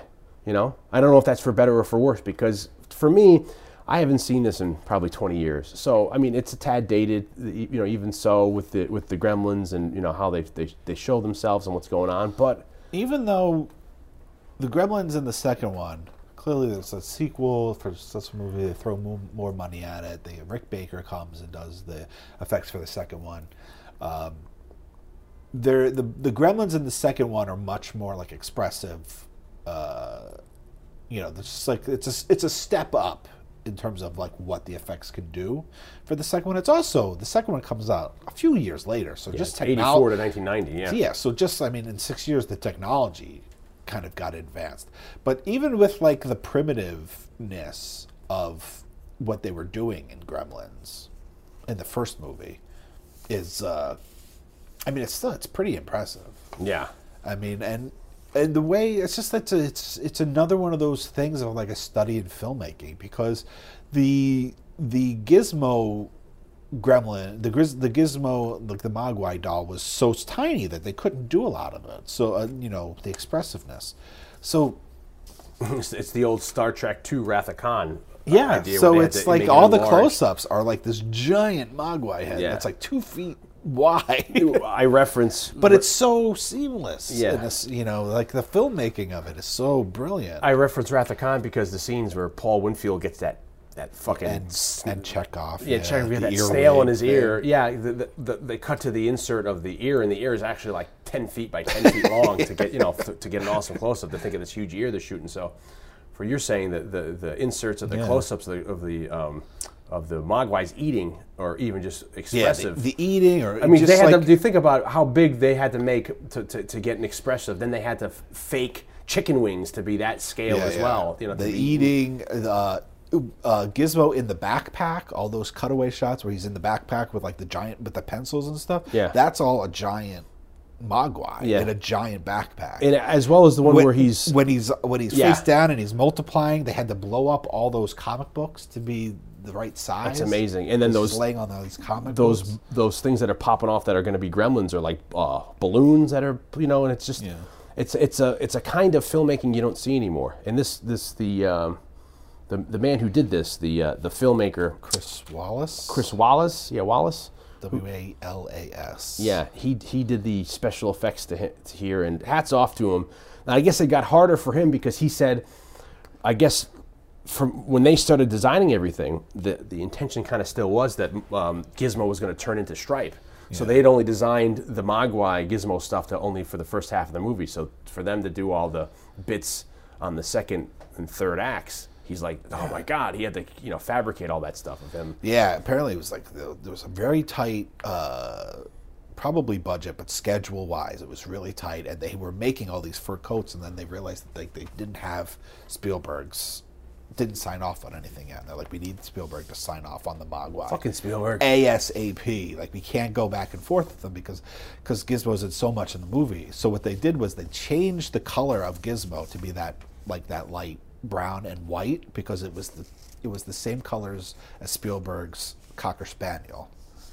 That's weird. And they're like, if we show him this, he'll like it because it'll remind him of his dog. And did it work, I guess? Yeah. So he okayed it, and that became what Gizmo was. That's amazing. Because they couldn't go with like design back and forths with anybody because the schedule was so tight. Like, we need him to do it. It's cute. If it will make it, it'll like subconsciously remind him of his dog. That's amazing. Marvin Miller is the actor who played I'm getting from the interns, Robbie the Robot, the voice, the unaccredited. It's amazing, just all the effects that went into this, the hours it must have taken for just, they said that there was times where if the animatronics wouldn't work, it was just got so agonizing on set. Well, I think that's one of the reasons why why animation became such a big thing, was this idea of like being able to control it in post-production as opposed to the hours, the wasting of time on set with the union guys waiting around for things to work.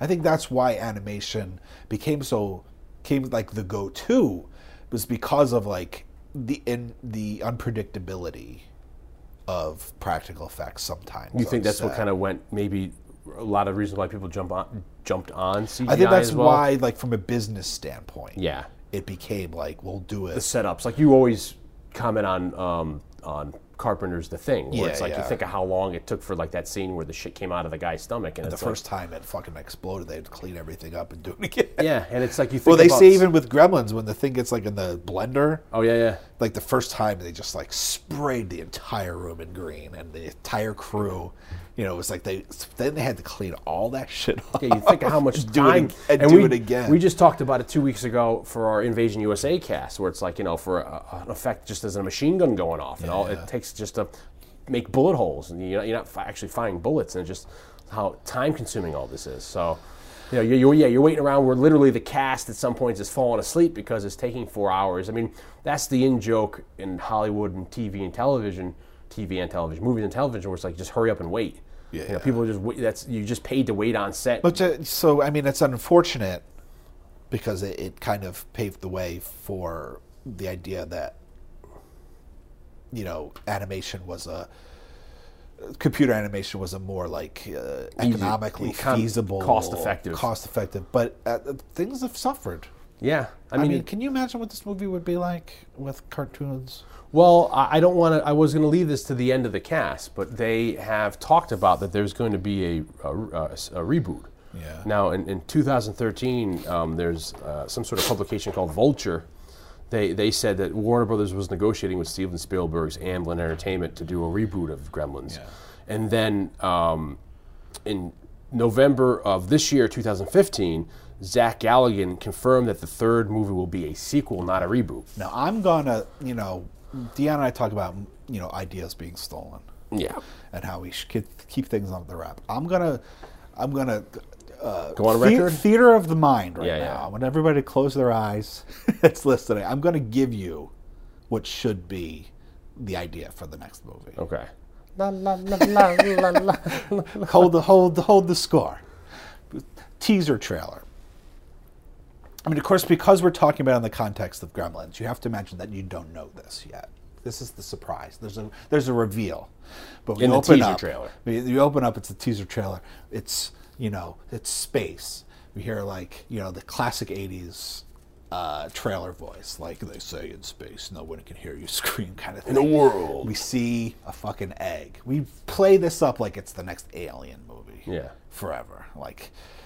But then at the end of the trailer, as it's like you got the intense music, they're playing it up, you're like, and then it's like you say something catchy like, but in space it's always after midnight or some shit.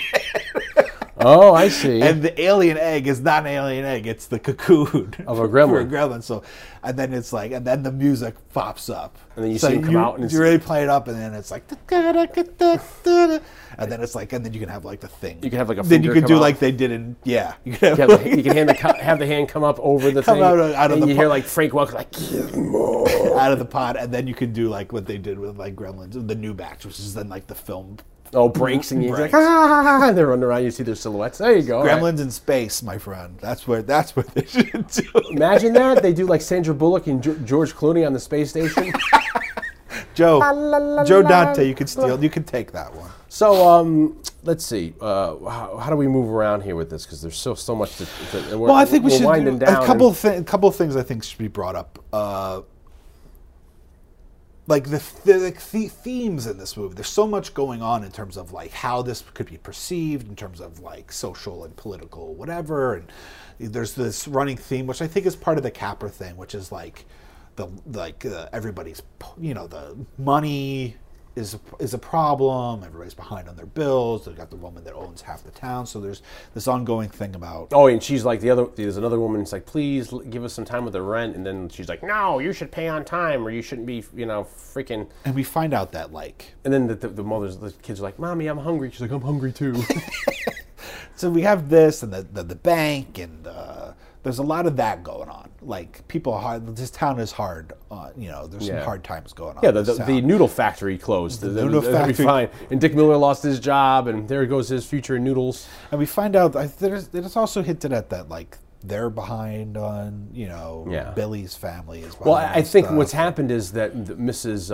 Deagle has skyrocketed the rent because she wants to evict everybody so she can sell the land to either the chemical plant or the strip mall and totally destroy Kingston Falls. So we have that going on, which is part of what you were talking about, like the Western civilization, like this. There's like this fall of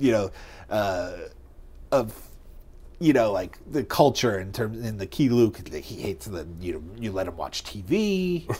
That's like a very the evil thing to point to, especially like in the 80s. And you talk about like this is a movie that becomes like kind of controversial because of the violence and stuff. So we have like all that going on. You have the Gremlins.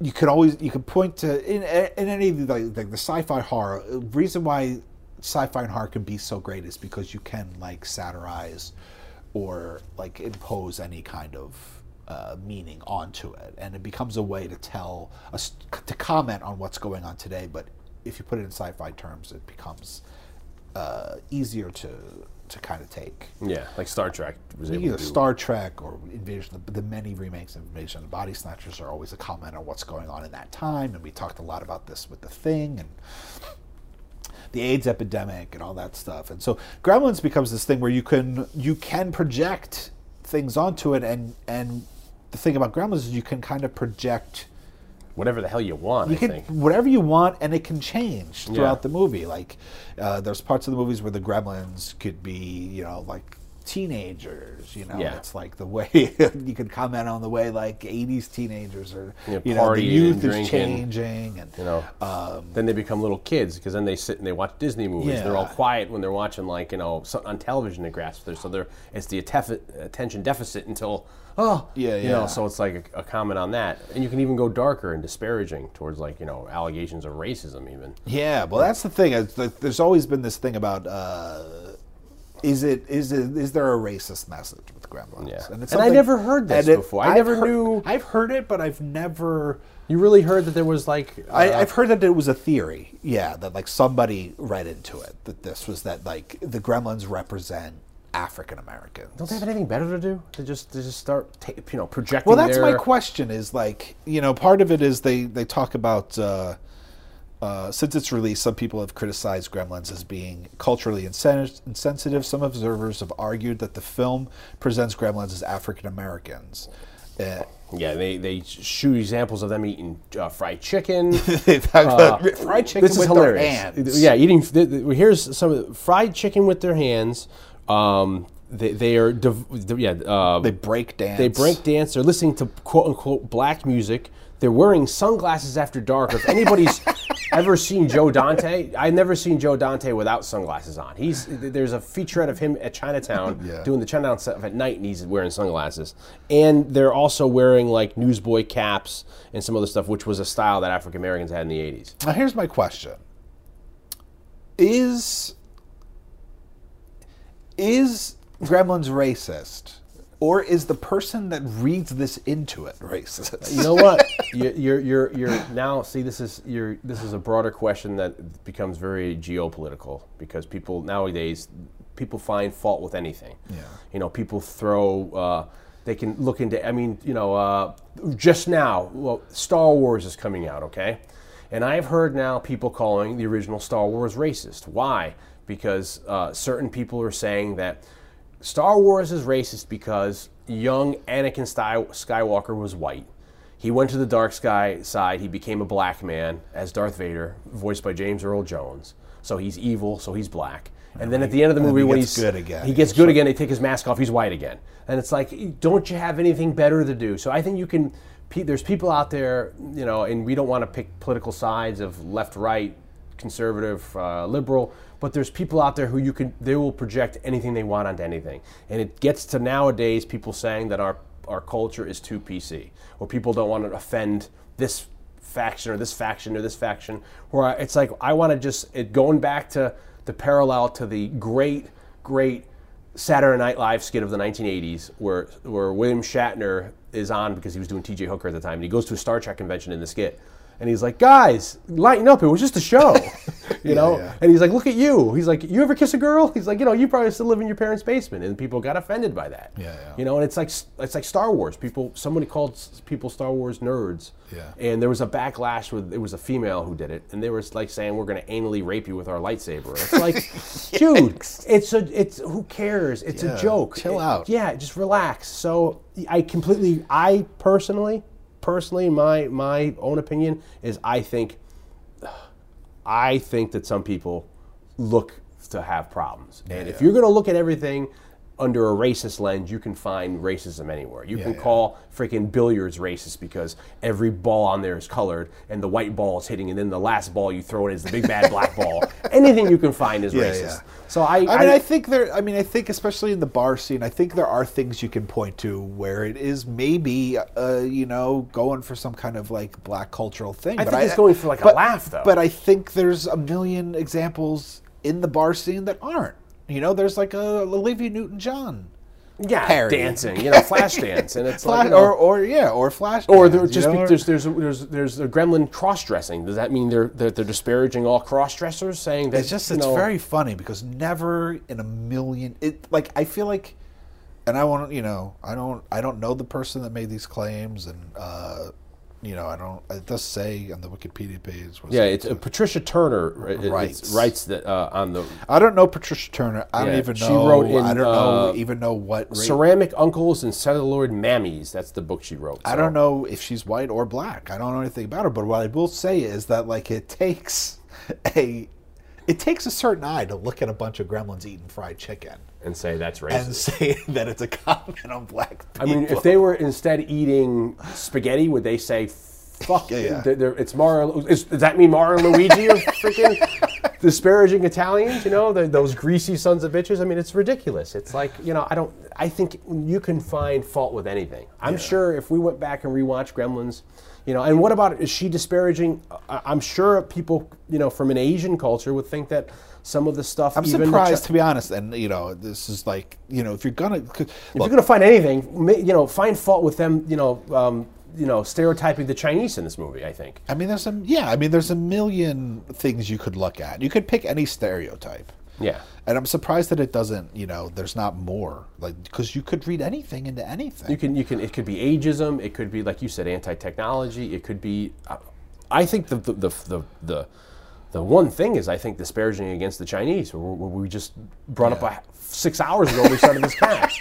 When, because of the ignorance of the Western culture, we're still envisioning them living in like the shadows of Chinatown. But in terms of, so why can't Patricia Turner bring that up? Why does she just got to say it's all about African American racism?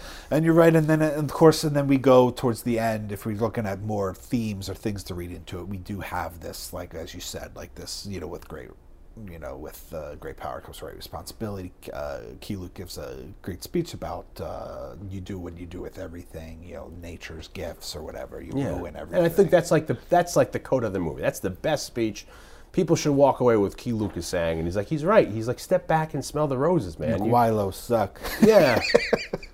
He's and he's right. It's like we kill everything, man. So hey, man, just relax, So and. The other thing I think is important to mention. This is going back to our Harry and the Hendersons cast. We keep referencing ourselves, but we sound like, man, we are so great. Yeah, but when we talk about this and that, where it's like mankind destroys everything. They eradicate species and all that kind of thing. And Key-Luke's right. Just chill out. Yeah, relax, man. Listen to the Mogwai singing. Just chill out and listen to the Mogwai singing, man. You gotta chill out. You gotta listen to the Mogwai singing, man. Take some time to smell the roses and listen to the Mogwai. Bye, Woof Woof.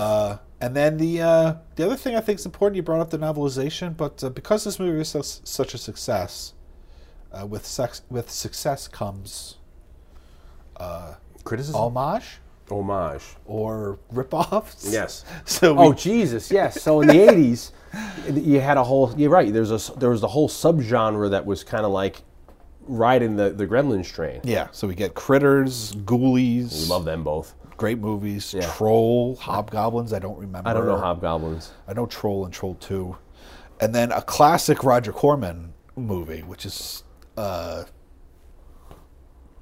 It it would take a certain kind of person to like this movie. Okay. I'm not going to say I don't want to disparage anybody that I don't likes this wanna lie. movie, because we all have the movies that mean something to us that other people don't care for. But Munchies is another classic. I don't even know Munchies. It's a Roger Corman produced like 80s Gremlins ripoff. Wow, that sounds exactly like a ripoff. Munchies, and it's a Gremlins ripoff. Which I think I bought it for like the Hastings one year. Dave, who I did the Silver Bullet cast, there's one person post like junior high that I've had more sleepover movie events with, other than Dion, would be Dave and his brother. More sleepover viewings with those two guys. So I think I bought them Munchies because it was like $3 at like Coconut Video in Port Chester. You remember? Yeah. Remember that store? That old by the old Portchester diner. And the great thing about it was like in the trailers on the disc, it was like for this whole like White Wolves series of like adventure, wilderness adventure movies, and like it seemed like every single one starred somebody from Saved by the Bell. And then it was like it got so weird. It was like White Wolves, then it was White Wolves 2, like Secret of the Ooze, Call of the Wild, White Wolves 2 or something like that. And then the next one was like Secret of the White Wolf. It was like White Wolves 2, Secret of the White Wolves 3. It was like, because it was such a weird, but it was like, that was my Munchies experience. I remember the trailers more than I remember the movie. That's like almost calling a movie like Bright Light, It's like, it was like Star Wars 2. It was like New Hope 3. Oh, that's amazing. People just get us all riled up. It's ridiculous. Yeah. But so many Gremlins movies, Gremlins homages, ripoffs, however you want to say it. Came out after. Some of them good. Yeah, Critters I love, or I've loved it in '85 when it came out, and Ghoulies too, with a young what's-her-face from SVU, Mariska Hargitay. Hargitay. He's looking sweet as beautiful as all hell in that. And like I think she's in Ghoulies 1 or 2. With Michael DeBarnes from Murdoch from MacGyver. To quickly play our what if game, they were thinking of either Emilio Estevez or Judd Nelson as the lead. Emilio Estevez. Wow. Oh! From to play Zach. They also auditioned Pat Hingle, a favorite of mine, as the father, Hoyt's character. But they said his which is a weird criticism, that his reading was so good they didn't want to give it to him. Yeah, well, that is he delivered the best screen test, but he was passed because it feared that his character would take over the picture because of his excellent performance, which is like, okay. That's backwards. Yeah. You're so good for this part. You're so good that we can't give you the job. Yeah, so sorry. Just go play Commissioner Gordon, Pat Hingle. The other weird thing, so many little nods or little Easter eggs when the Gremlins are messing with Dick Miller's antenna. Yeah. One of the things that comes up on his screen is a favorite movie of mine. You mean the foreign movie that he's Orpheus from 1950 by Jean Cocteau. And he's like, what a foreign film. It's so funny. It's such an oddball choice. I mean, it's a fantastic movie. What is it, a horror movie? No, it's, Cocteau, I could talk about Cocteau forever. He was one of my favorite filmmakers that I discovered when we were in school. He's best known, I think, for that French black and white Beauty and the Beast. Okay. Version of that story, which is a fantastic movie. But my favorite movie of his is this movie Orpheus, which is based on an old, obviously like an older kind of legend. It's a fantastic movie that's like an updated version of this old tale about how this guy dies and he wants to come back to be with his wife, and whoever God or whoever is in this, whoever the take of the story is, says you can go, but she can never look at you. That's like the shtick, it's like an old one of those kinds of stories. But it's a fantastic. I love that. I love the movie, but it's such a weird choice. And it was a surprise to you? You're like, oh my God. Well, I remember when we were in college and I fell in love with that movie. I remember watching Gremlins. I'd be like, holy shit, there's Orpheus. And then Cocteau did a movie called Black Orpheus. It was the thing that a kind of thing that he went back to many times. But What an odd... It's just one of those weird things, because it's also like nothing... It's not like one of those things where you would comment. It's like an older movie that comments on, like Invasion of the Body Snatchers. Is like, that's happening while they're becoming pods. Yeah. It's like a comment on what's something in the movie, whereas Orpheus has nothing to do with anything in the movie. It's just like a little bit of like weird film culture. Yeah, and it's funny, he's like a foreign movie. He hates all foreign stuff. I love that. I recommend Orpheus, 1950. We should, before we start wrapping up and getting our outro, talk about the big controversial monologue that's given in this movie. Oh, yes. How could we not? It's the fucking elephant in the room. Yeah. So it's so frightening, because you go into this movie, as I'll take myself as an example. Hey, it's going to be a fun kids movie, and of course it's not. It's a horror movie that it's comedic, or I guess it's marketed to children, so it's even more of like a bait and switch. And then you have this really fucked up, like almost like. It's the most memorable thing in the movie. I said, like, the two things I think people come away with in this movie are like. I would say the theme song, the gremlin in the microwave. Yeah. I think is something that sticks with people, and Gizmo, and then this. Yeah, and then this like, especially it's the really thing, crazy monologue. And I don't think it's something. I think it's something that like our generation didn't. At least I didn't think too much about it until like when you get older and you're like, oh yeah, remember that? Like that was so screwed up. Yeah. So it's based on this urban legend. Is it really an urban legend? That's what they say. I've never heard it, because me growing up, the old Black Christmas / what's the Charles Durning movie? What a Stranger Calls. Yeah, that's an urban legend where the killer's in the house. Yeah. Or the urban legend of the guy with the hook killing people at the Lover's Lane is an urban legend. But I never heard of like your dad going down a chimney and dying. Well, apparently it was. Maybe for Joe Dante's generation. But this apparently is in the original script, but it's not delivered by the Phoebe Cates character. It's actually delivered by the manager of the McDonald's in the scene that didn't make it into the original movie. Now, what I think... Okay, so... I would imagine that that everybody knows the story. She tells the story. It's played up. She hates Christmas. Yeah, played up in the beginning. She doesn't like Christmas, and she doesn't get into it in the beginning. The payoff is, in the midst of all this, shit going on. She's like, "Oh, now I have another reason to hate Christmas." And he's like, "What? What is it? Like, what are you talking about?" So she relays this story. Fantastic delivery too, about how when she was like 8 years old or something. And I don't know how in a small town, like Zach Gallen, Billy doesn't know this story already. Yeah, you think everyone knows it. Or maybe the parents just kept it away from the kids. Yeah, or like, you figure in a small town everybody would know. Yeah, Phoebe Cates had a dad. That died. You know why she doesn't have a dad anymore? Because that motherfucker died in a chimney. So Christmas Eve, Dad doesn't come home.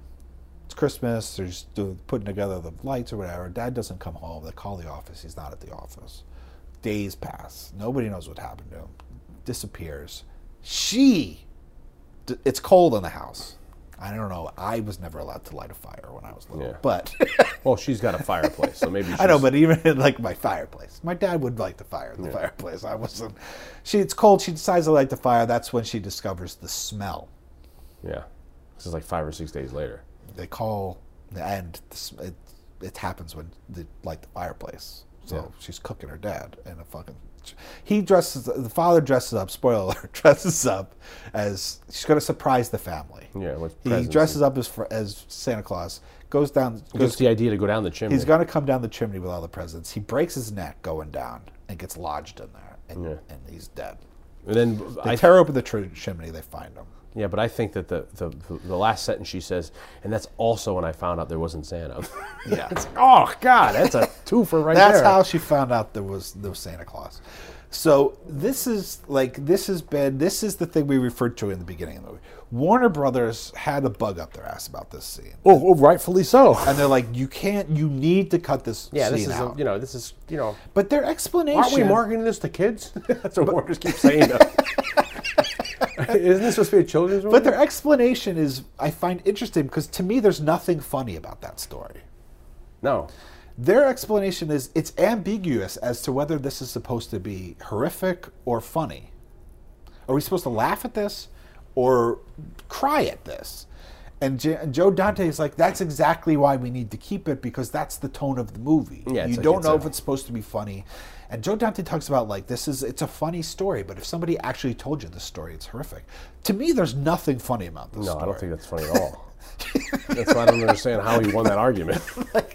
So this is the thing we talk about. I mean, the only thing that I understand is, like, it's so over the top and out of place in the movie that maybe that could be it lends itself funny. I think the only reasoning I see is that there's a lot of comedic elements within the movie, and this is one of the elements that is very serious that lends itself to be horrific, so that it gives further evidence that it straddles the line between the comedy and horror. But I can't see any point in this monologue which is like, that's fucking hilarious. But there's this thing, it's a recurring thing when you research this, where it's like, is it funny, is it not funny? Joe Dante's like, it's a funny story, but in this context, it's not funny. I don't think in any context I don't think that's funny at all. Like, so this is what we're talking about earlier in this 5 hours ago when we started this podcast, which is like Warner Brothers. It's like, you got to cut this out. And I completely agree with them. I mean, I don't think it's right, but I understand why. They're like, this is horrifying. Are we trying to scare the kids here? So they go to Steven Spielberg, because Steven Spielberg has Final Cut with Joe Dante. So if Steven Spielberg wants it out, it has to come out.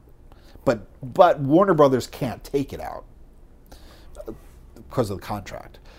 So Steven Spielberg goes to Joe Dante and he's like, you really like this scene, don't you? He's like, I think it's the best scene in the movie. It's the only thing, it's her entire arc. Yeah. There's no reason to have Phoebe Cates in this movie without. Plus, we set up the fact that she hates Christmas, and then there's going to be there's no payoff. So he says, why don't you like it? Steven Spielberg goes, I don't like the scene. Yeah. But this is your movie.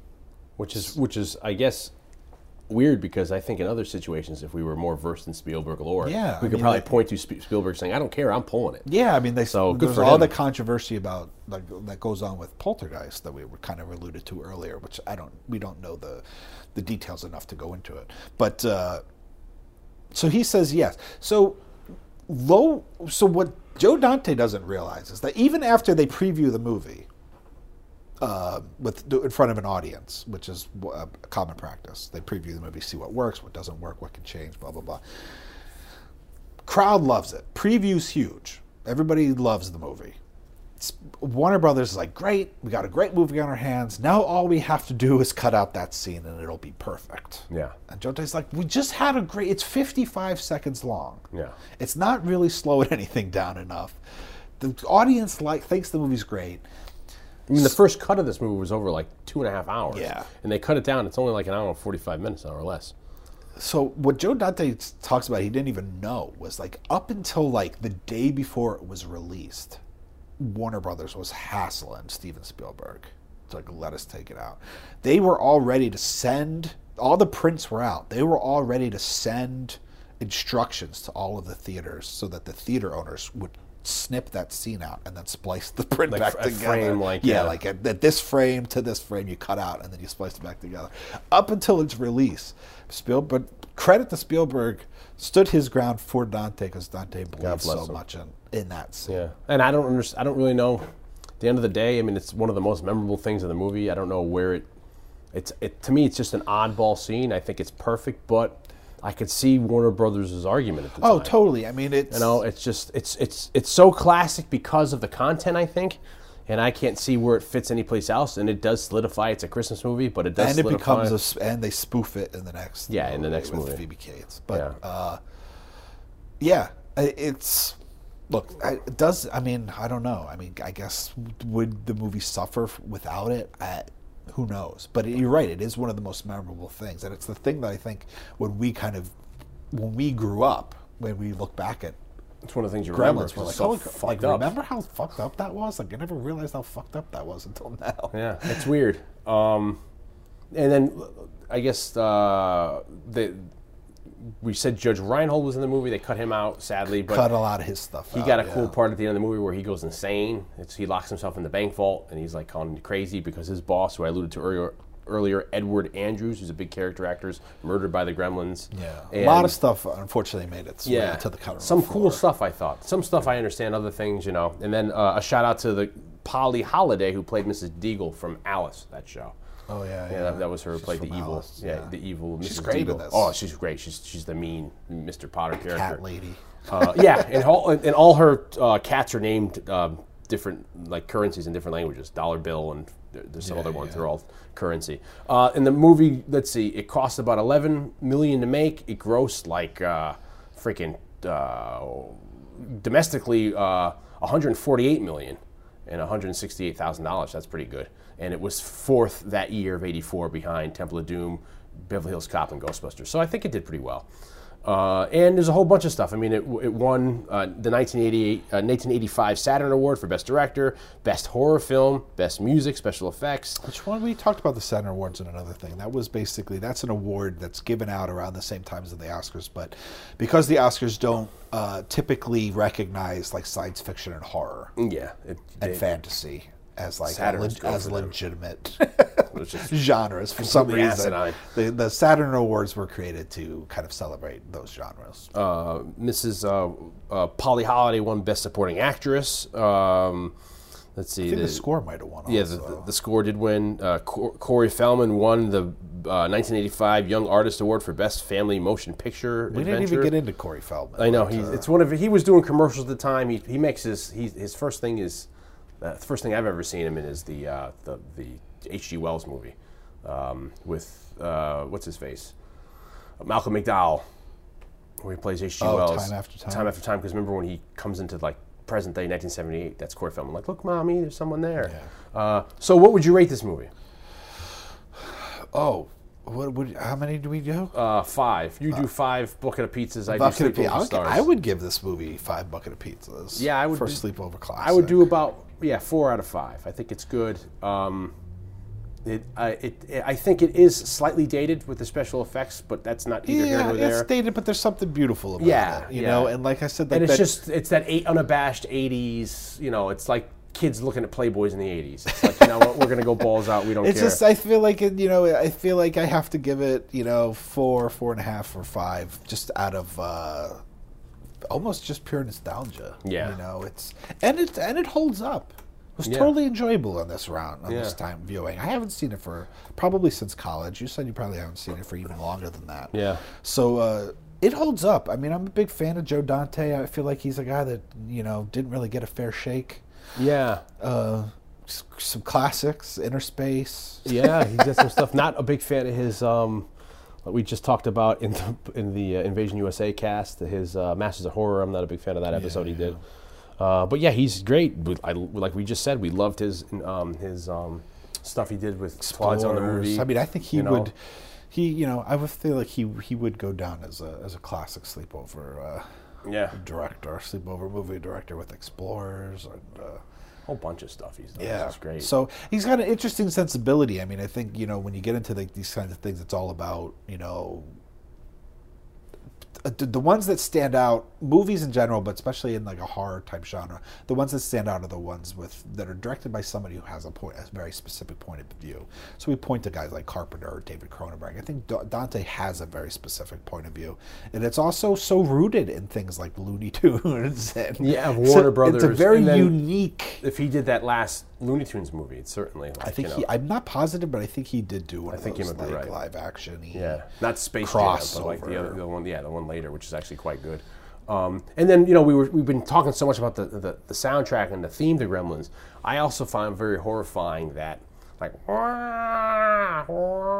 that thing when Stripe jumped into the pool, which I found an amazing scene, or when Stripe was getting killed at the end, that wailing they had, I find that completely horrifying. And I think someone should take that out and put that in another movie. We didn't even talk about that. I mean, when he gets killed, when Stripe dies. Jesus. So much stuff going on. Or the bar scene and all the stuff going on there with like the flasher, the gun. I find the movie theater when they come up and the reel's broken. And they're running towards the white screen. Yeah, that's horrifying. Yeah, they're all coming at you and all that. You just see like the shadows of them coming up. And it's just fucking scary, man. A lot going on in this movie. Recommendations? Yeah. I don't know, man. Yeah. We're trying to. We're always trying to put recommendations. We tried to introduce this new segment on our year anniversary, and we forget that we would recommend a movie.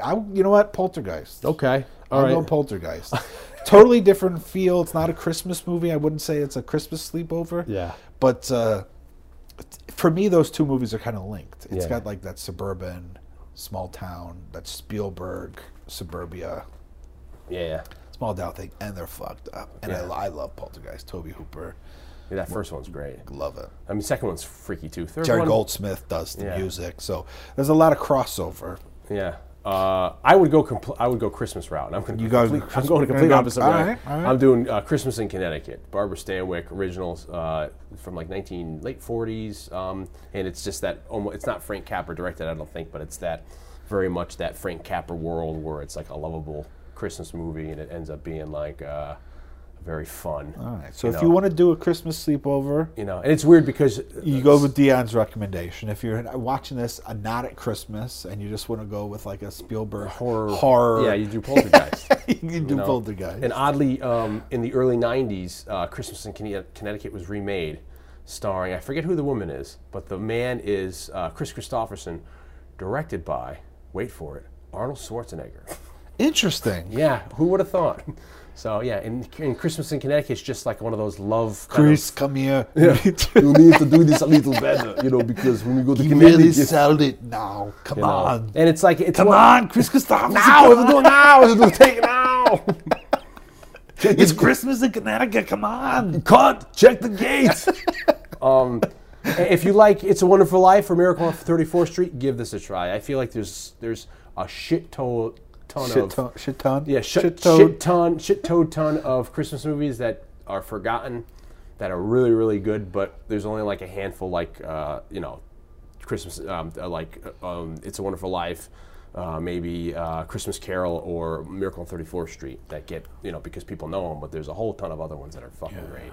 So you should do some research, and if you're a big Christmas fan, and if you're one of us who can deal with black and white movies, if not, you're an idiot.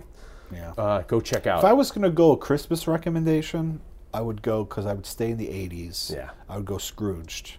Okay, Bill Murray. That might also, is it Joe Ivan Reitman? Maybe Joe Dante. No, I don't think it's Joe Dante. It might be Ivan Reitman. I don't know who did that. But I would go if I'm going to go for the triple header of Christmas movies. Christmas movies fucked up. It's kind of weird. It's got that 80s feel. It's definitely kind of crazy. Strange. It's all kind of crazy in there. Reminds me of Gremlins 2 a lot. I think it's just like that corporate. Yeah, I gotta see that again. John Glover character. Yeah, love John Glover and the new batch. El Rey's been playing Gremlins 2 a lot lately. That channel that you get. Yeah, it's great. I don't get it on Fios. Channel. Well, hey, check us out. This was our Christmas cast. This was our Christmas cast. We did Invasion USA 2 weeks ago. Invasion USA, Christmas Classic. Christmas Classic. This one, too. This was the Christmas cast. Go check out a bunch of Christmas movies. We hope you have a good Christmas.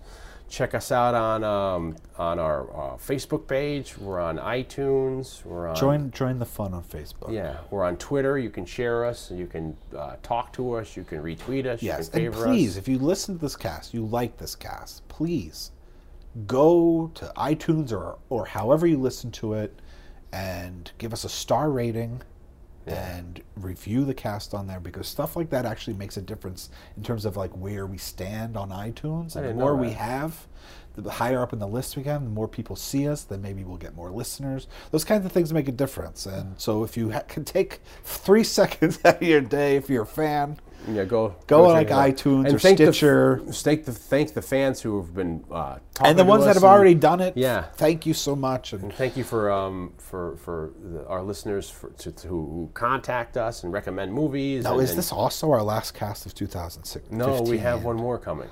We have a surprise. We were thinking of a surprise, but will that actually be the first cast of 2016? No, it'll be the last. That'll be the last cast of 2015. We have one more cast, ladies and gentlemen. A bonus. Surprise. It's a week from today, so check it out. It's going to be a surprise New Year's themed cast. Funny enough, to a certain extent, we can rope it in New Year's. Well, what we really wanted to do for Christmas was we were thinking about doing what we did for October, which was one every week. Yeah, well, that wasn't going to happen. Well, which we ended up kind of doing, because we can put a plug in for the Randy Jurgensen interview, which was really freaking awesome. But it's not Christmas themed. That's not Christmas themed, no. But we have been upping the content in terms of quantity and hopefully quality also. Yeah. I mean, these two past casts we did with Randy Jurgensen, I think we broke news on a lot of it. The stories that have not been heard before, either about him being a New York City homicide detective or his tenure in Hollywood, which are very, very fascinating. If you don't know who he is, which a lot of people don't, still give it a try because you'll know who he's he led is. a fascinating life, and you'll know where you'll know who and he if is. you once love you listen movies as much as we do, especially of that era of like the 70s into the 80s and stuff, you'll know the stuff we he worked guarantee you that you've seen his movies, or we will buy you a Big Mac. But we guarantee you've seen probably at least 2 to 3 of his movies that he's been in. And once you see him, you're like, oh, it's that guy. So it's fascinating stories that who would have known. But it's an exclusive to us. It's amazing. And that was for December. So, we have a lot of content coming up. And in the new year, we have a lot of fun stuff coming. We have some crazy movies we're going to be doing.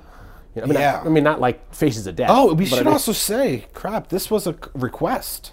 Was Gremlins a request? Gremlins was a request. I completely forgot, but this was on our list of requests. So we do take requests, and we do try to get to them. So don't be discouraged, everyone who's been put in requests. Yeah, it's just the problem is that we have a lot of videotapes and they're stacked up really high. And I'm sorry, I cannot remember who requested it, but you know who you are. Yeah. Well, thank you very much for requesting. We ran out of time, or else. Yeah, we're literally looking at the quarter-inch reel, and it's getting to the end of the tape, so this thing's going to run out with or without us. So we'd like to thank you very much. Please check us out. We always love to plug the site itself. We're Saturday Night Movie Sleepovers. You can find us at SaturdaySleepovers.podwits.com.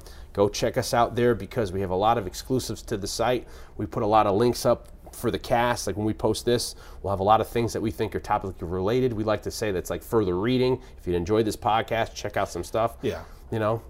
Just check the site out. You can see about us, links to stuff we do. Like that, and we're on, like we said, we're on Twitter at Sat Sleepovers, so you can tweet us, you can talk to us. We're on Facebook as well, Saturday Night Movie Sleepovers. You can talk to us there, engage us. It's all fun stuff. We love it. So have yourself a Merry Christmas. Have a Merry Christmas and a Happy New Year, everybody. Hope you've had a happy holidays. If you had Hanukkah, I hope it was happy. Kwanzaa, happy Kwanzaa, everything under the sun. Have a good one, and we'll see you in a week for the New Year's extravaganza. Should we give him a hint? No hint. It's just there's a slight. I'll give you a hint. It's a big movie for Saturday Night Movie Sleepovers is Jay Blake. And it is one of my favorite movies. So I bet you that's a big hint. So I know you've already know what that one's going to be. Probably and it's, there's something going, it's New Year's related in some way. Yeah, it's like Rambo First Blood. No, it's not, but it's a hint. Okay, we're running out of drive. Yeah, we're tired. It's late. The sun's up. Okay, good night, everybody. Merry Christmas. Later.